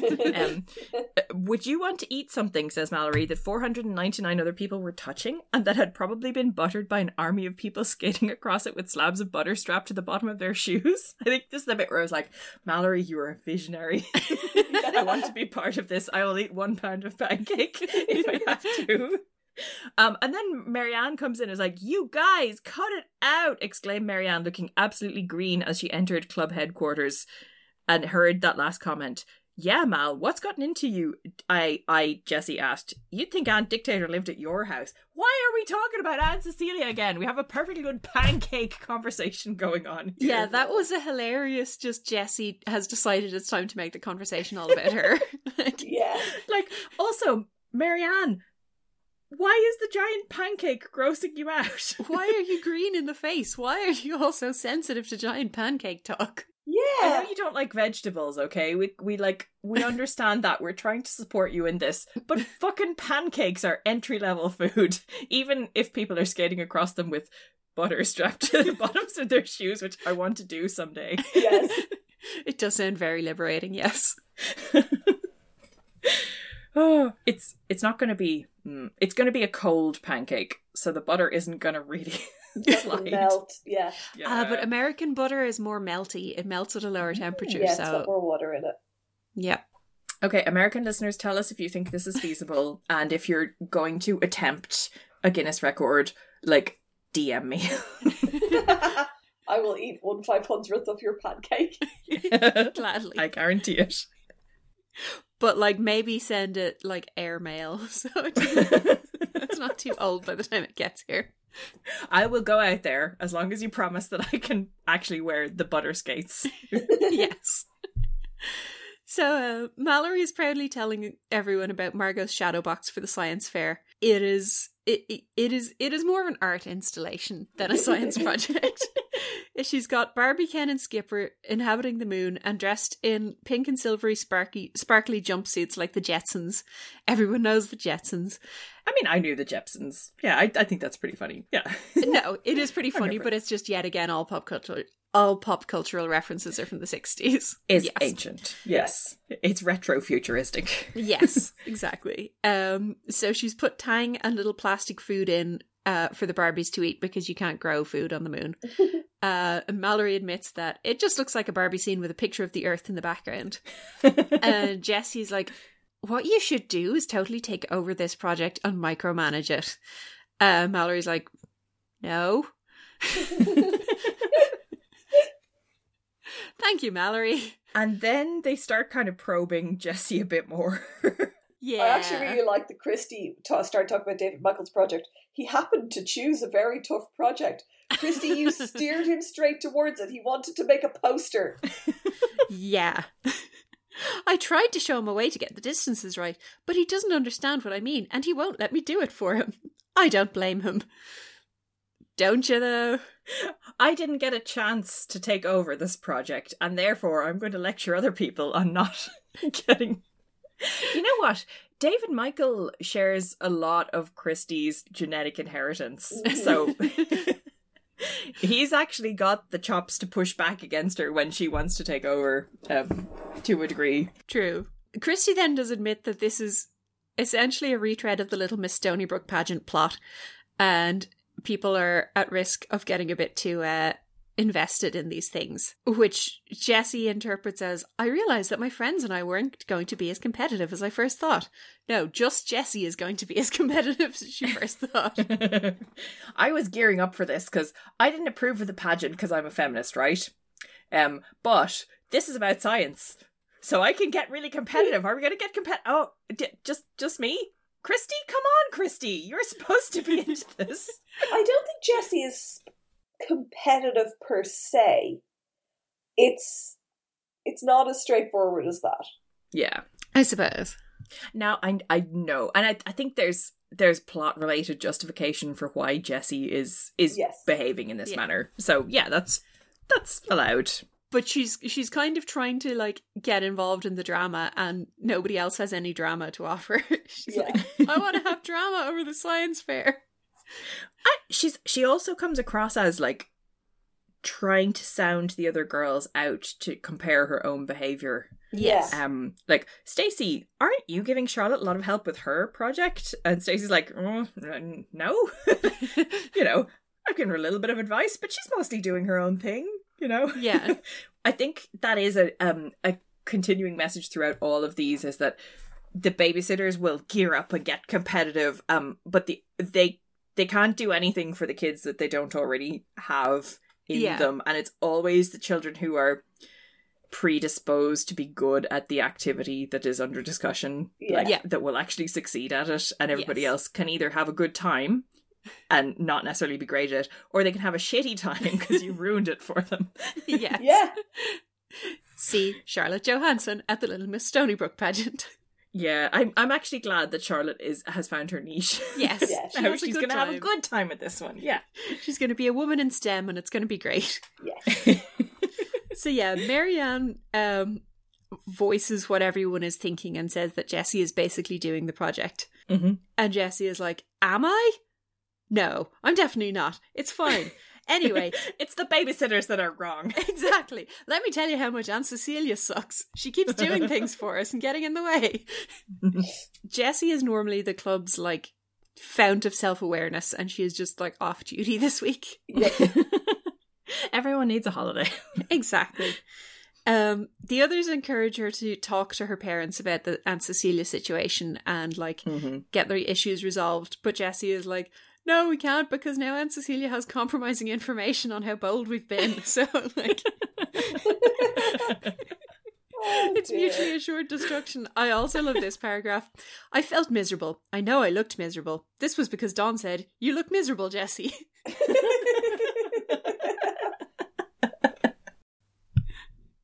This one has some good lines. Then Mallory cheers everyone up by bringing up the £500 pancake again and wonders if you mix the batter in a cement mixer. Which is a pretty good idea if it's a new cement mixer. Like, you could do a lot worse.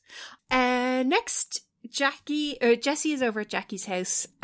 Jackie is legitimately excited about the volcano erupting and how exciting it's going to be. Which is nice to see because he's been through a lot. So they built the volcano and it has a can full of secret chemicals. Although yes, Jackie and his mom had to go to 4 undisclosed locations to find them all.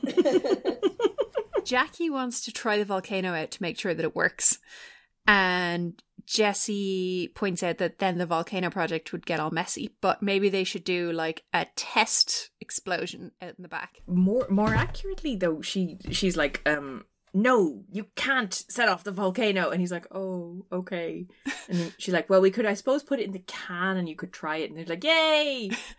She just keeps shutting him down. Yes. Same as with David Michael. She's learned too much from Christy, I think. That's it. She's gone into Christy mode. Yep. So they go out.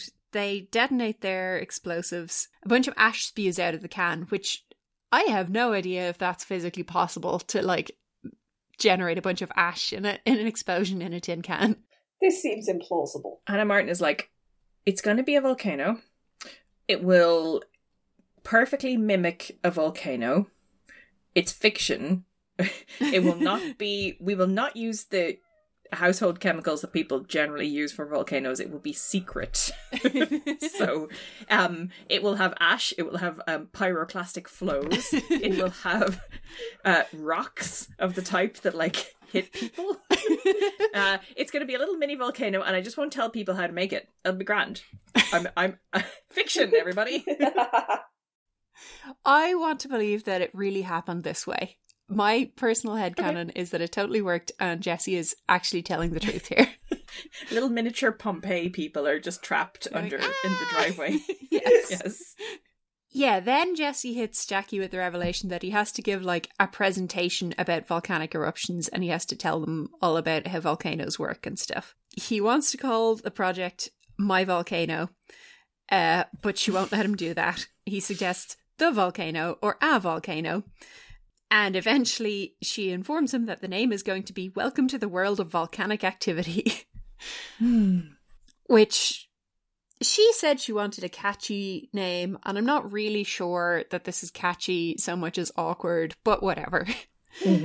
Then Jackie makes a sign that says Welcome to the World of Volcanic Activity, but it's spelt wrong. So she makes a new sign in her trademark illegible handwriting and draws some really half-assed volcanoes and tells him, now that's a sign. Use bubble letters, Jessi. You can't use cursive for a 80s. title. Yes. That's very true. Particularly Jessi cursive. It's so hard to read. So then, yeah, she insists they have to go over to the school hall and stake the place out to decide where is the best location to do his presentation. And she's gone completely out of control. She is a monster. I have no power in the current living situation that I'm in, so I'm going to find some power and just like enforce it over the small child whose life I've been given permission to run until the end of the science fair. Oh my god, she's a mad scientist. Jessi is a mad scientist. She is.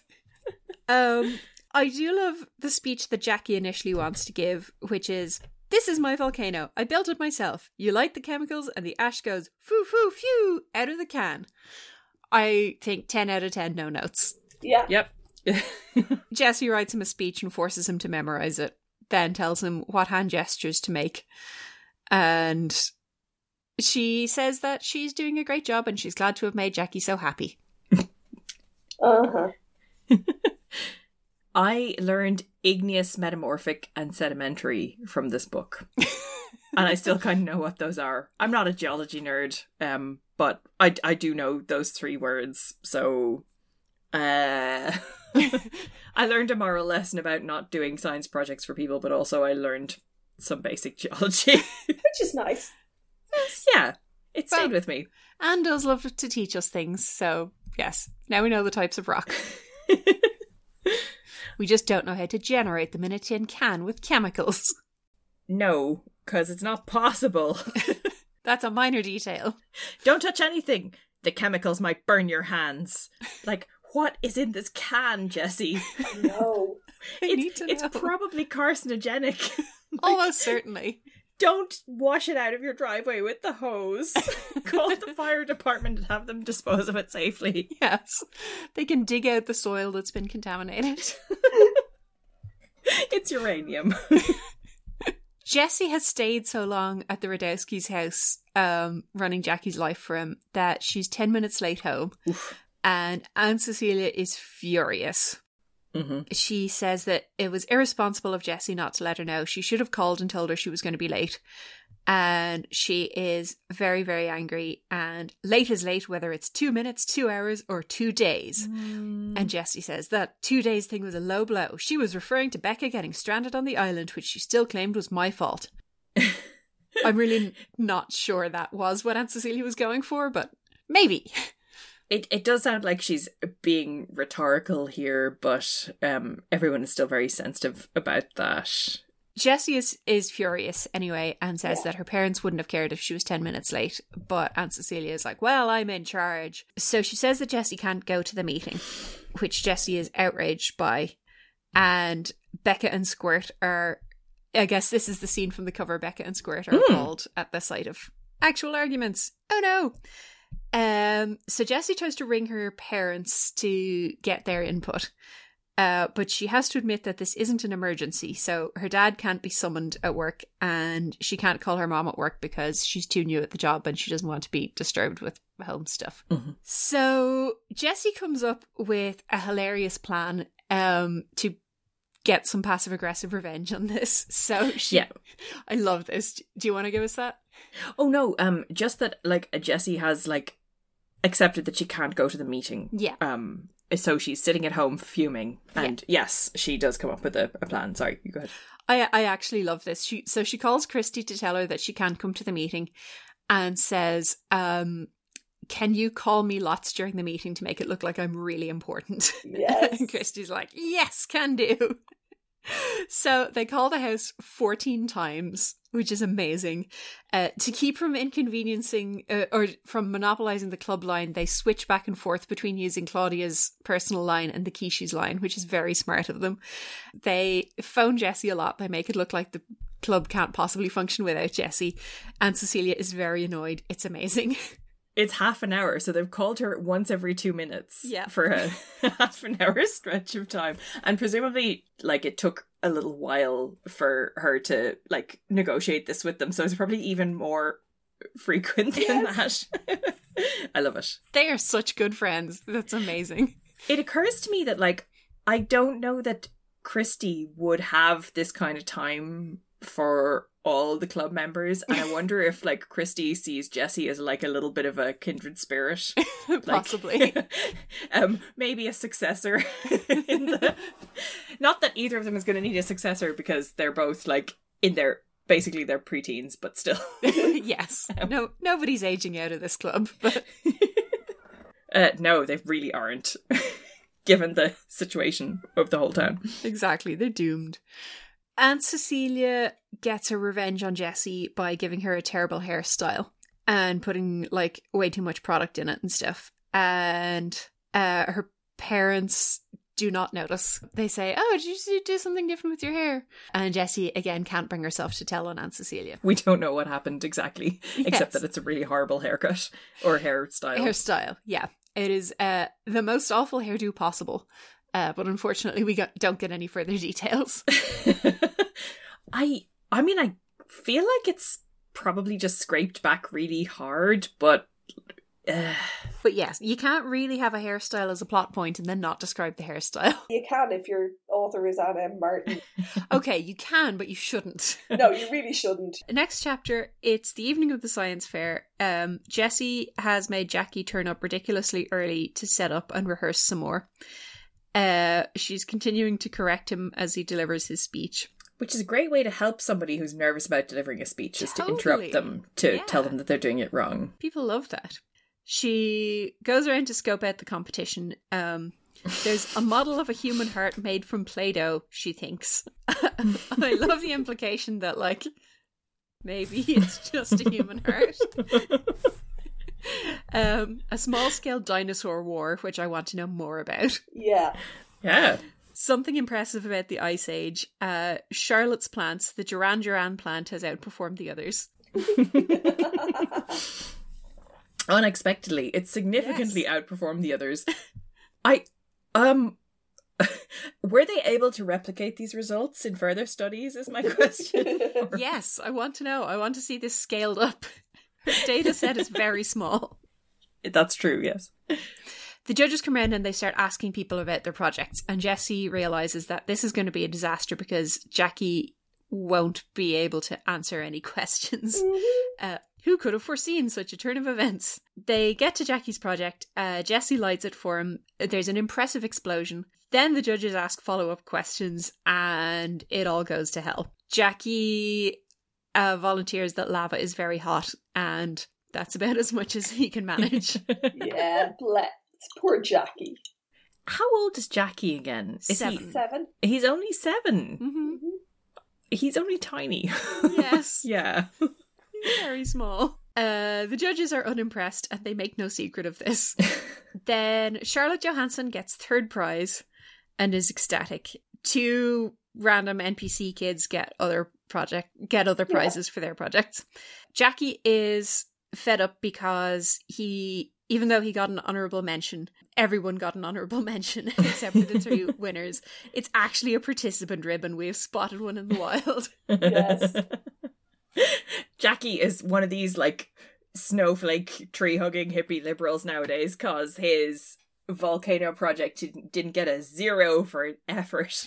Exactly. There was lots of effort. It just wasn't his effort. Yes. Jackie is actually mad at Jessi and says that he just wanted to have fun. He just wanted to make a volcano erupt. Mm-hmm. He's pretty annoyed and he's worried that the other kids are going to make fun of him, but actually they're very impressed by his explosion. So that's not too bad. He has particularly singled out some kids who he thinks are going to make fun of him because they're kind of inclined to bully him, and they come over and they're like, "We loved your volcano, it was so cool, can you do it again?" And he's like, "No," and they're like, "Okay, but that's great still, bye." Yeah. And he's like, "Oh." So there's a silver lining. What they say is that his volcano is totally rad, which is yet another current pop culture reference. They didn't say that it was fresh, or they didn't say that it was spiffing or anything. They actually talked like stereotypical late 80s, early 90s teens. My mind is blown by this. That was when I checked to see if this was ghost written, because I thought 2 current references was just too much. But yeah, Anne pulled it off somehow. Yeah, we no idea. So Jessi is feeling suitably chastened after all of this. She apologizes for her crimes against volcano modeling. The Radowskis forgive her. Jackie is eventually feeling okay because the cool kids liked his volcano, so it's all okay. There's a lot made about the fact that Jessi apologizes to the Radowskis, which you would think involves Jackie, but it really sounds a lot more like she's apologizing to the Radowski parents and Jackie is also there. Well, they're the ones who pay her paychecks, so... I know, but yeah. So what I find interesting is that she actually does give a heartfelt apology to Jackie, and Jackie's like, "Yeah, you were kind of mean." Like, Yep. And it's quite a good example of like, generally in fiction, if somebody gives a heartfelt apology, it's accepted and everyone's like, "Oh, I can still be mad at you." And Jackie's like, "No, I am mad. I'm still mad. I'm still gonna be mad about this until it turns out that the consequences are actually beneficial for me. Because I'm sorry you feel sorry about this. I still am the person who has the dud volcano on my permanent record." I'll never get into a top tier school now. And like, I do think genuinely that like as adults we are inclined to believe that like, oh, if I go out there and apologize for doing something that's really crap, it's the person's job to forgive me. And no. Actually, it would be better to acknowledge that sometimes they're still going to be mad.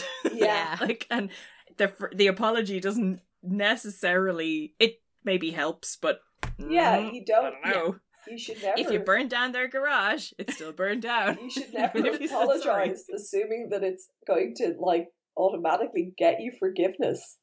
Yeah, But no. we fully are like taught to believe that it will result in forgiveness, which it doesn't have to. No. It does not. Yeah. It's not transactional, and yeah.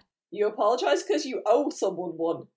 They don't owe you forgiveness. Jackie has actually been through this exact dynamic before when Christy tried to make him run for class president. Or was it Yes. class Oh my president or God. class Yeah, hamster yeah. steward, or she Something. definitely made him run for some elected office. And like, this exact thing happened. So I feel like also maybe Jackie is just at the end of his rope with these babysitters and their bullshit. Mom, Dad, can you please just hire someone who will look after me and not get too emotionally entangled? Yes. Please, someone who does not care about my extracurriculars. I'm not a project. I don't need fixing, okay? I'm just a bit clumsy. Maybe this is why he likes Claudia, because all she did was like make a sculpture of his head and he enjoyed that. Yes. Why are they so fixated on Jackie? Stop trying to fix Jackie. I know, right? Jackie's fine. I think Jackie just doesn't push back as much as some of the other kids. You know, if you tried this with the Perkinses, they'd be all like, this really doesn't vibe with our creative vision, so you're going to have to leave the room and we'll just construct this like 3D immersive installation. Yeah. Next chapter, Jessi asks to leave straight away and she says that she needs to talk to her parents at home and it's fairly important. When they get home, their mom says, Jessi wants to have a talk about some things with Daddy and me, so when we get to our house, Becca, can you keep Squirt and Aunt Cecilia company for a while and let us have some privacy? Okay. Becca sounded like she was on her way to the guillotine. I love the tiny drama.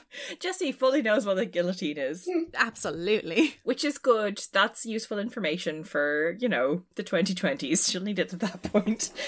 Exactly. So they sit down and Jessi lays out the themes of the novel for her parents, which is people who overbear and micromanage. So she tells them everything she did wrong with Jackie's volcano project. Her dad says, well, you certainly seem to have recognised your faults.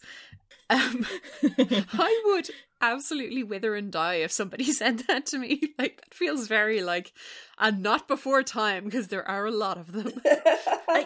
I mean, I can kind of see Jeff saying that if presented with you having like a lengthy realization. You know, he's just trying to be supportive there. Yes, but I would still feel very withered at the same time. I think Jessi's dad is, I'm picturing Jeff but black. Like, I think he's a large guy with a big beard and he's here for you. He's probably bakes really good cakes. Like, his daughter's having a realization. Yes. And he's just going to respond to it. Yes. So she tells them all about the Aunt Cecilia situation and that Aunt Cecilia is micromanaging their lives and oh my god, it turns out the A plot and the B plot have connected. Dun, dun, dun. Doesn't always happen, but in this case Anne is running the show, so it does. Yeah. So Jessi's parents have a long overdue talk with Aunt Cecilia where they explain the amount of responsibility that the girls are allowed to have and that she doesn't need to micromanage them quite so much. And Aunt Cecilia is like, well, maybe you don't need me at all. And her mom is like, yeah, we do. Someone has to look after Squirt and the girls can't cook. Also, we love and cherish you, Aunt Cecilia, and we're sorry about your husband dying. Mumble, mumble, mumble. I mean, all of this is true. Yeah. And I think it's good that the Ramseys are being radically honest. Because at the end of the day, it's nice to be like, no, we appreciate you for who you are. But also it's important to say, we fucking need you to be here. Yes. Do we actually need a responsible adult to mind the baby, who is the real reason that she's there. Yeah. Yeah.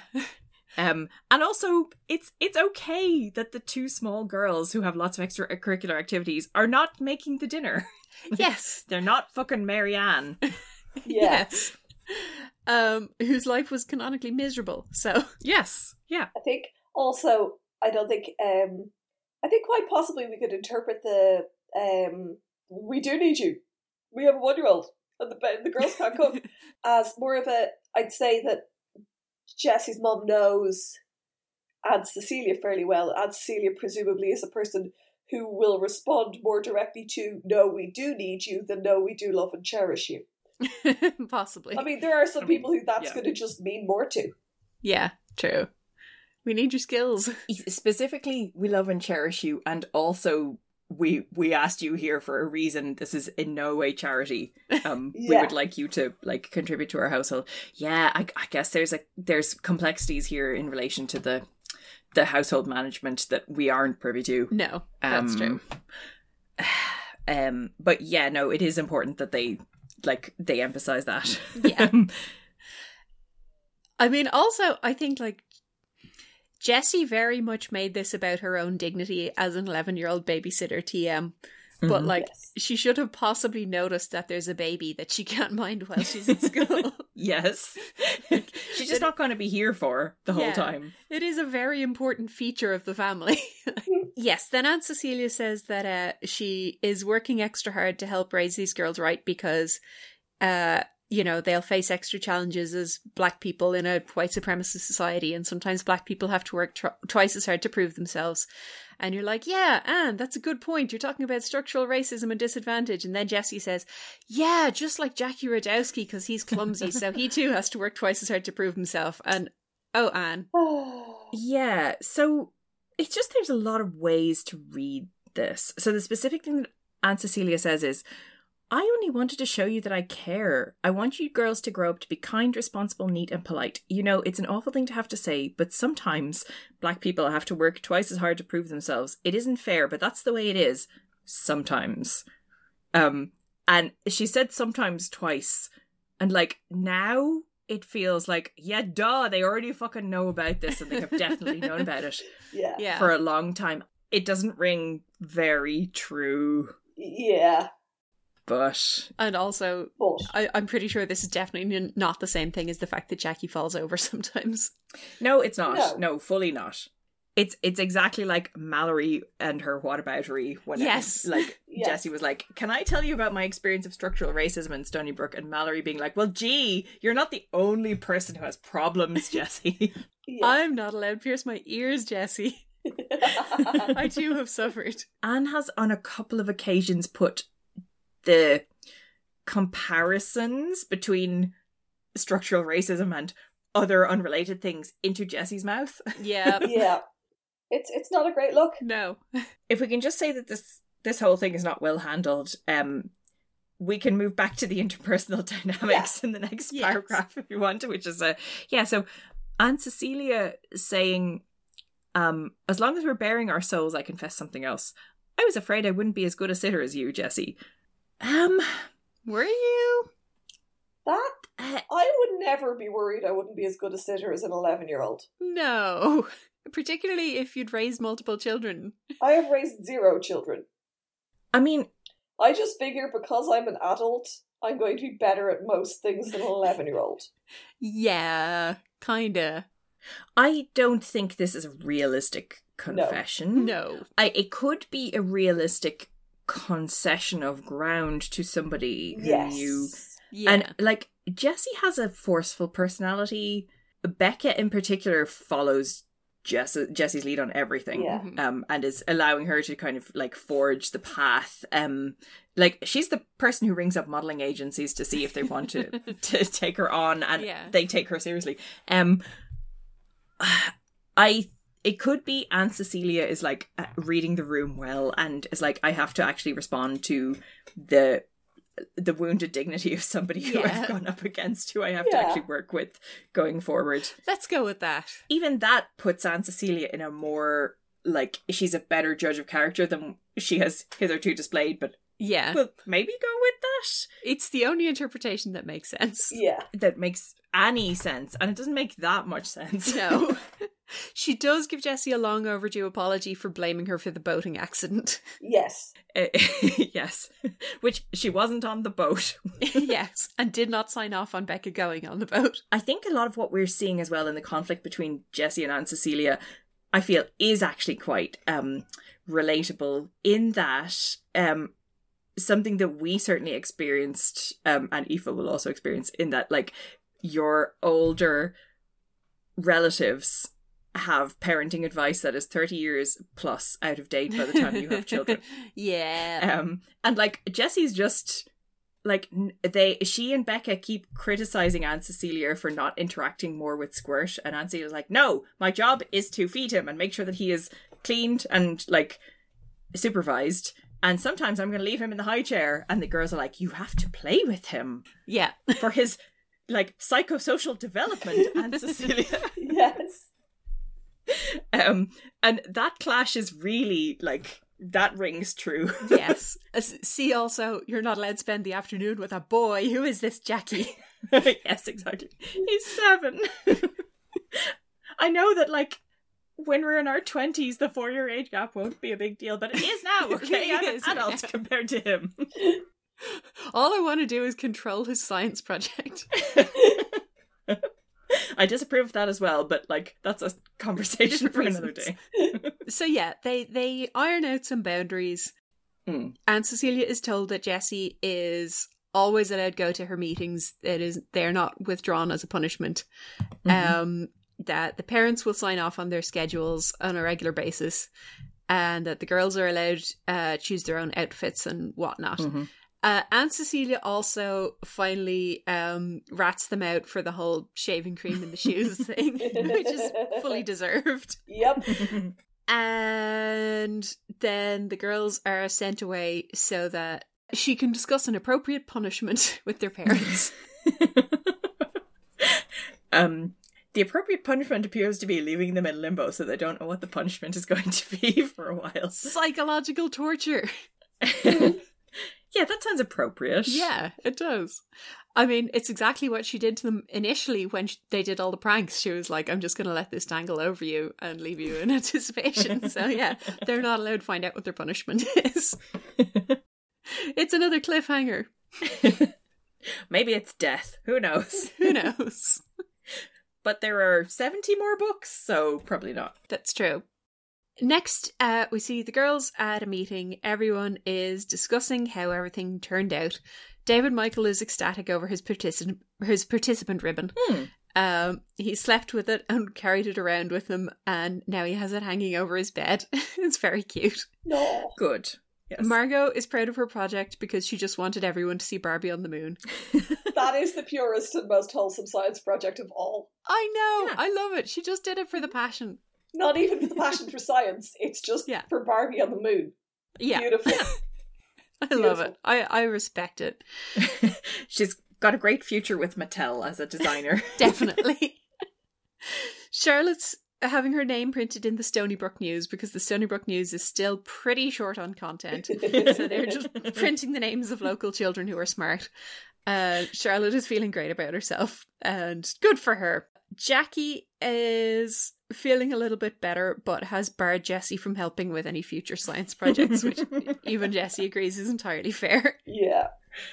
Then we have a bit of foreshadowing for future books, which is because Mallory is worried because her dad's company is in trouble and there's going to be layoffs. Dun dun dun. Also, Dawn says she's going to California in the next school vacation to see her dad and Jeff. I have no idea if that's going to come up or not. Jessi goes home. She's feeling better about things at home, and Cecilia is just behaving normally. She is letting Squirt out of the high chair and bang on some pots and pans, which is entirely appropriate, and, you know, all toddlers should bang on pots and pans. Not in the same room as me, but yes. Yes. Well, you know, Aunt Cecilia is 95. Her hearing is probably diminished, so it's fine. She is an old prude. Exactly. Then Jessi goes upstairs and Becca summons her into her room, and she points to her slippers in horror. They're full of shaving cream.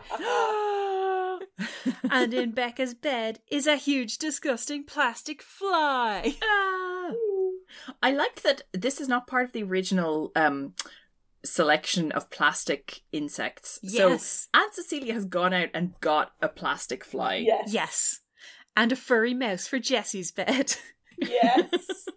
And more shaving cream, and her bed has been short-sheeted. So I guess this is their punishment. And Yes. I love it. Yes. So I think we have gone on record as a podcast as not approving of the Turnabout is Fair Play version of pranking people, as in the Betsy Sobek thing, Yes. where it was more of a public humiliation situation. This feels more symbolic. Yes, I think so. And nobody seems to be quite as upset about it. It's much more like, yeah, Aunt Cecilia, You got us. yeah, you got us, Aunt. Yeah. Yeah. It's fine. This is acceptable pranking. I guess we're even now, said my aunt. I couldn't help smiling. I guess so. Yeah, agreed Becca. Okay, we can all cease pranking each other. We're even. Yeah, that makes that. This is a better way to do it. Yeah. This almost feels like Anne fixing the Betsy Sobek Yeah. A little bit. plotline. Nobody even broke a leg, so it's all good. Yeah, I was going to say, none Yes. of these pranks were either humiliating or dangerous. Yeah. Yeah. Even the slippers probably weren't permanently damaged. They just probably had a bit of a smell to them in the future. Yeah. Oh, okay. And then, like, they get their final revenge on Aunt Cecilia by way of Becca telling the most unfunny joke in existence. And Aunt Cecilia let out a burst of laughter like I'd never heard. Not from her, anyway. So we all began to laugh, even Squirt, although he hadn't understood the joke, of course. Like, yeah, you've never heard this laughter before because it is fully fake. But she's being an extremely good sport here. This is not a funny joke. I'm not telling the joke. It's like, just trust me, it's not that good. I have to confess, when I was about 10, I read the same joke in Highlights for Children magazine, and I thought it was hilarious. And then I repeated it to my family, and my brother anticipated the punchline and spoilered it, and I was so angry. Yeah. Well, yeah. I mean, Bill committed many crimes. And this was one of them. This was one of them. Okay, so the punchline is Rudolph the Red-Nosed Reindeer. Okay, you can just work it out backwards from there. Google it if you need to. Don't leave anyone in suspense. Like, I like that you told them which joke it was while giving the shortest possible shrift to the joke. You refuse to like tolerate any of the setup or anything. You're like, here's that punchline out of context. even as a child, I found this joke like tedious and a waste of my time. Is it puerile and underdramatized? It was puerile and underdramatized. Yes. The important thing is that Aunt Cecilia is being a good sport about it, and that Jessi tears up the list of mean things to do to Aunt Cecilia before she's discovered and punished for the list, which is like, yes, sensible. Yeah, just a great relief to me. I work in archives. If you don't want people to find your list, burn it. Yes. That's all I'm saying. Or don't make a list in the first place. Keep it in your head. Keep it in your head. Yeah. We have some fashion in this book. Yeah, it's great. Let's see. We have first, Claudia wears things Jessi's mother wouldn't even let her look at in stores, like short skirts and tight black pants and off-the-shoulder sweatshirts. You would definitely be corrupted if you looked at those in a store. There's a chunk of it at a meeting. My friends and I were dressed in typical outfits. Typical, but not necessarily traditional. For instance, Stacey was wearing tight black pants that reached just above her ankles and sported a column of 4 silvery buttons at the bottoms. The buttons were just for show, I think. Over the pants, she was wearing a long, past her knees, blue jacket made of soft material. Under that, she was wearing a sleeveless blouse. Now, that was unusual. A jacket past her knees as, like, indoor wear is wild. I want a girl with a short skirt and a long jacket. I assume it's a blazer. Yeah, but a blazer that goes past her knees is like... Yeah. It is novel. I will give her that. This feels very work, though, including the trousers with the buttons. Oh my god, you could wear this to work now. I would wear this to work if I happened to have access to it. And nobody would look twice at me. This is Stacey, though. Like, she dresses, grown up. Like, she dresses kind of like she's going to work sometimes. It's very sophisticated. Maybe she's going to work at, like, a cool publication or something, but, like, yeah.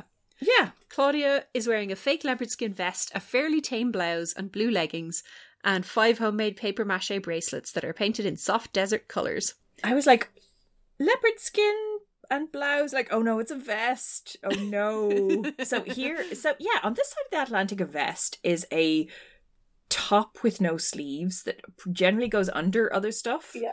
It's an undershirt. But in the States, it's a horrible little hanging waistcoat. But it's all waistcoats or vests. That's barbaric. I'm guessing that Claudia's one is more of a baggy, drapey thing. Oh, yeah. But it's like 1990. Yeah. Leopard print vests are definitely happening. Mm-hmm. I'm sorry. Oh my god. Okay. Marianne and Dawn are wearing non-specific outfits belonging to each other that are both colourful and trendy. Christy is wearing jeans and a turtleneck, and Mallory and Jessi are wearing jeans and, if I do say so myself, pretty fresh sweatshirts. Dawn. Describe them! I know. Mallory has high-top sneakers with beaded designs on the side. Mallory is living her best life now. I mean, yeah, that's fair. What is fresh about the sweatshirts? We don't get to know. We're never allowed to know any sweatshirt details. We just know that sometimes they get a good sweatshirt, but we don't know what it is. I assume they're not sparkly, or we would have been told about that. Yeah.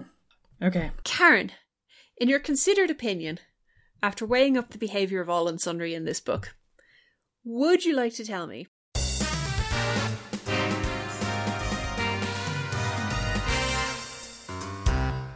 is everyone terrible? I'm so conflicted, or possibly I've just drunk too much wine. I just trying to no, I don't think anybody is terrible.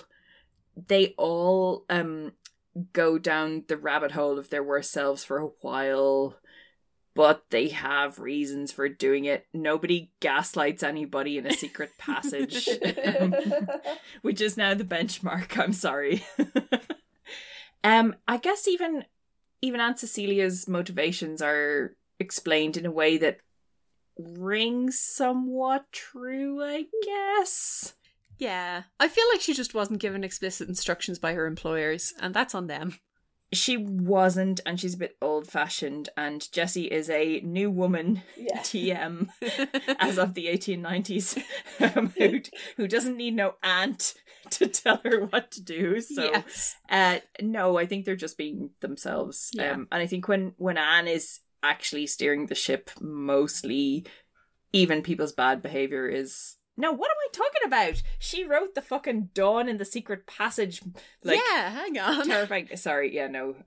I that's a lie. This is just historical revisionism. Please just remove all of this section. Yeah, they're fine in this one. They're mostly fine. I feel like Christy was just led back from the brink of being her worst self by the fact that her younger brother is just as strong-willed as she is. Yes.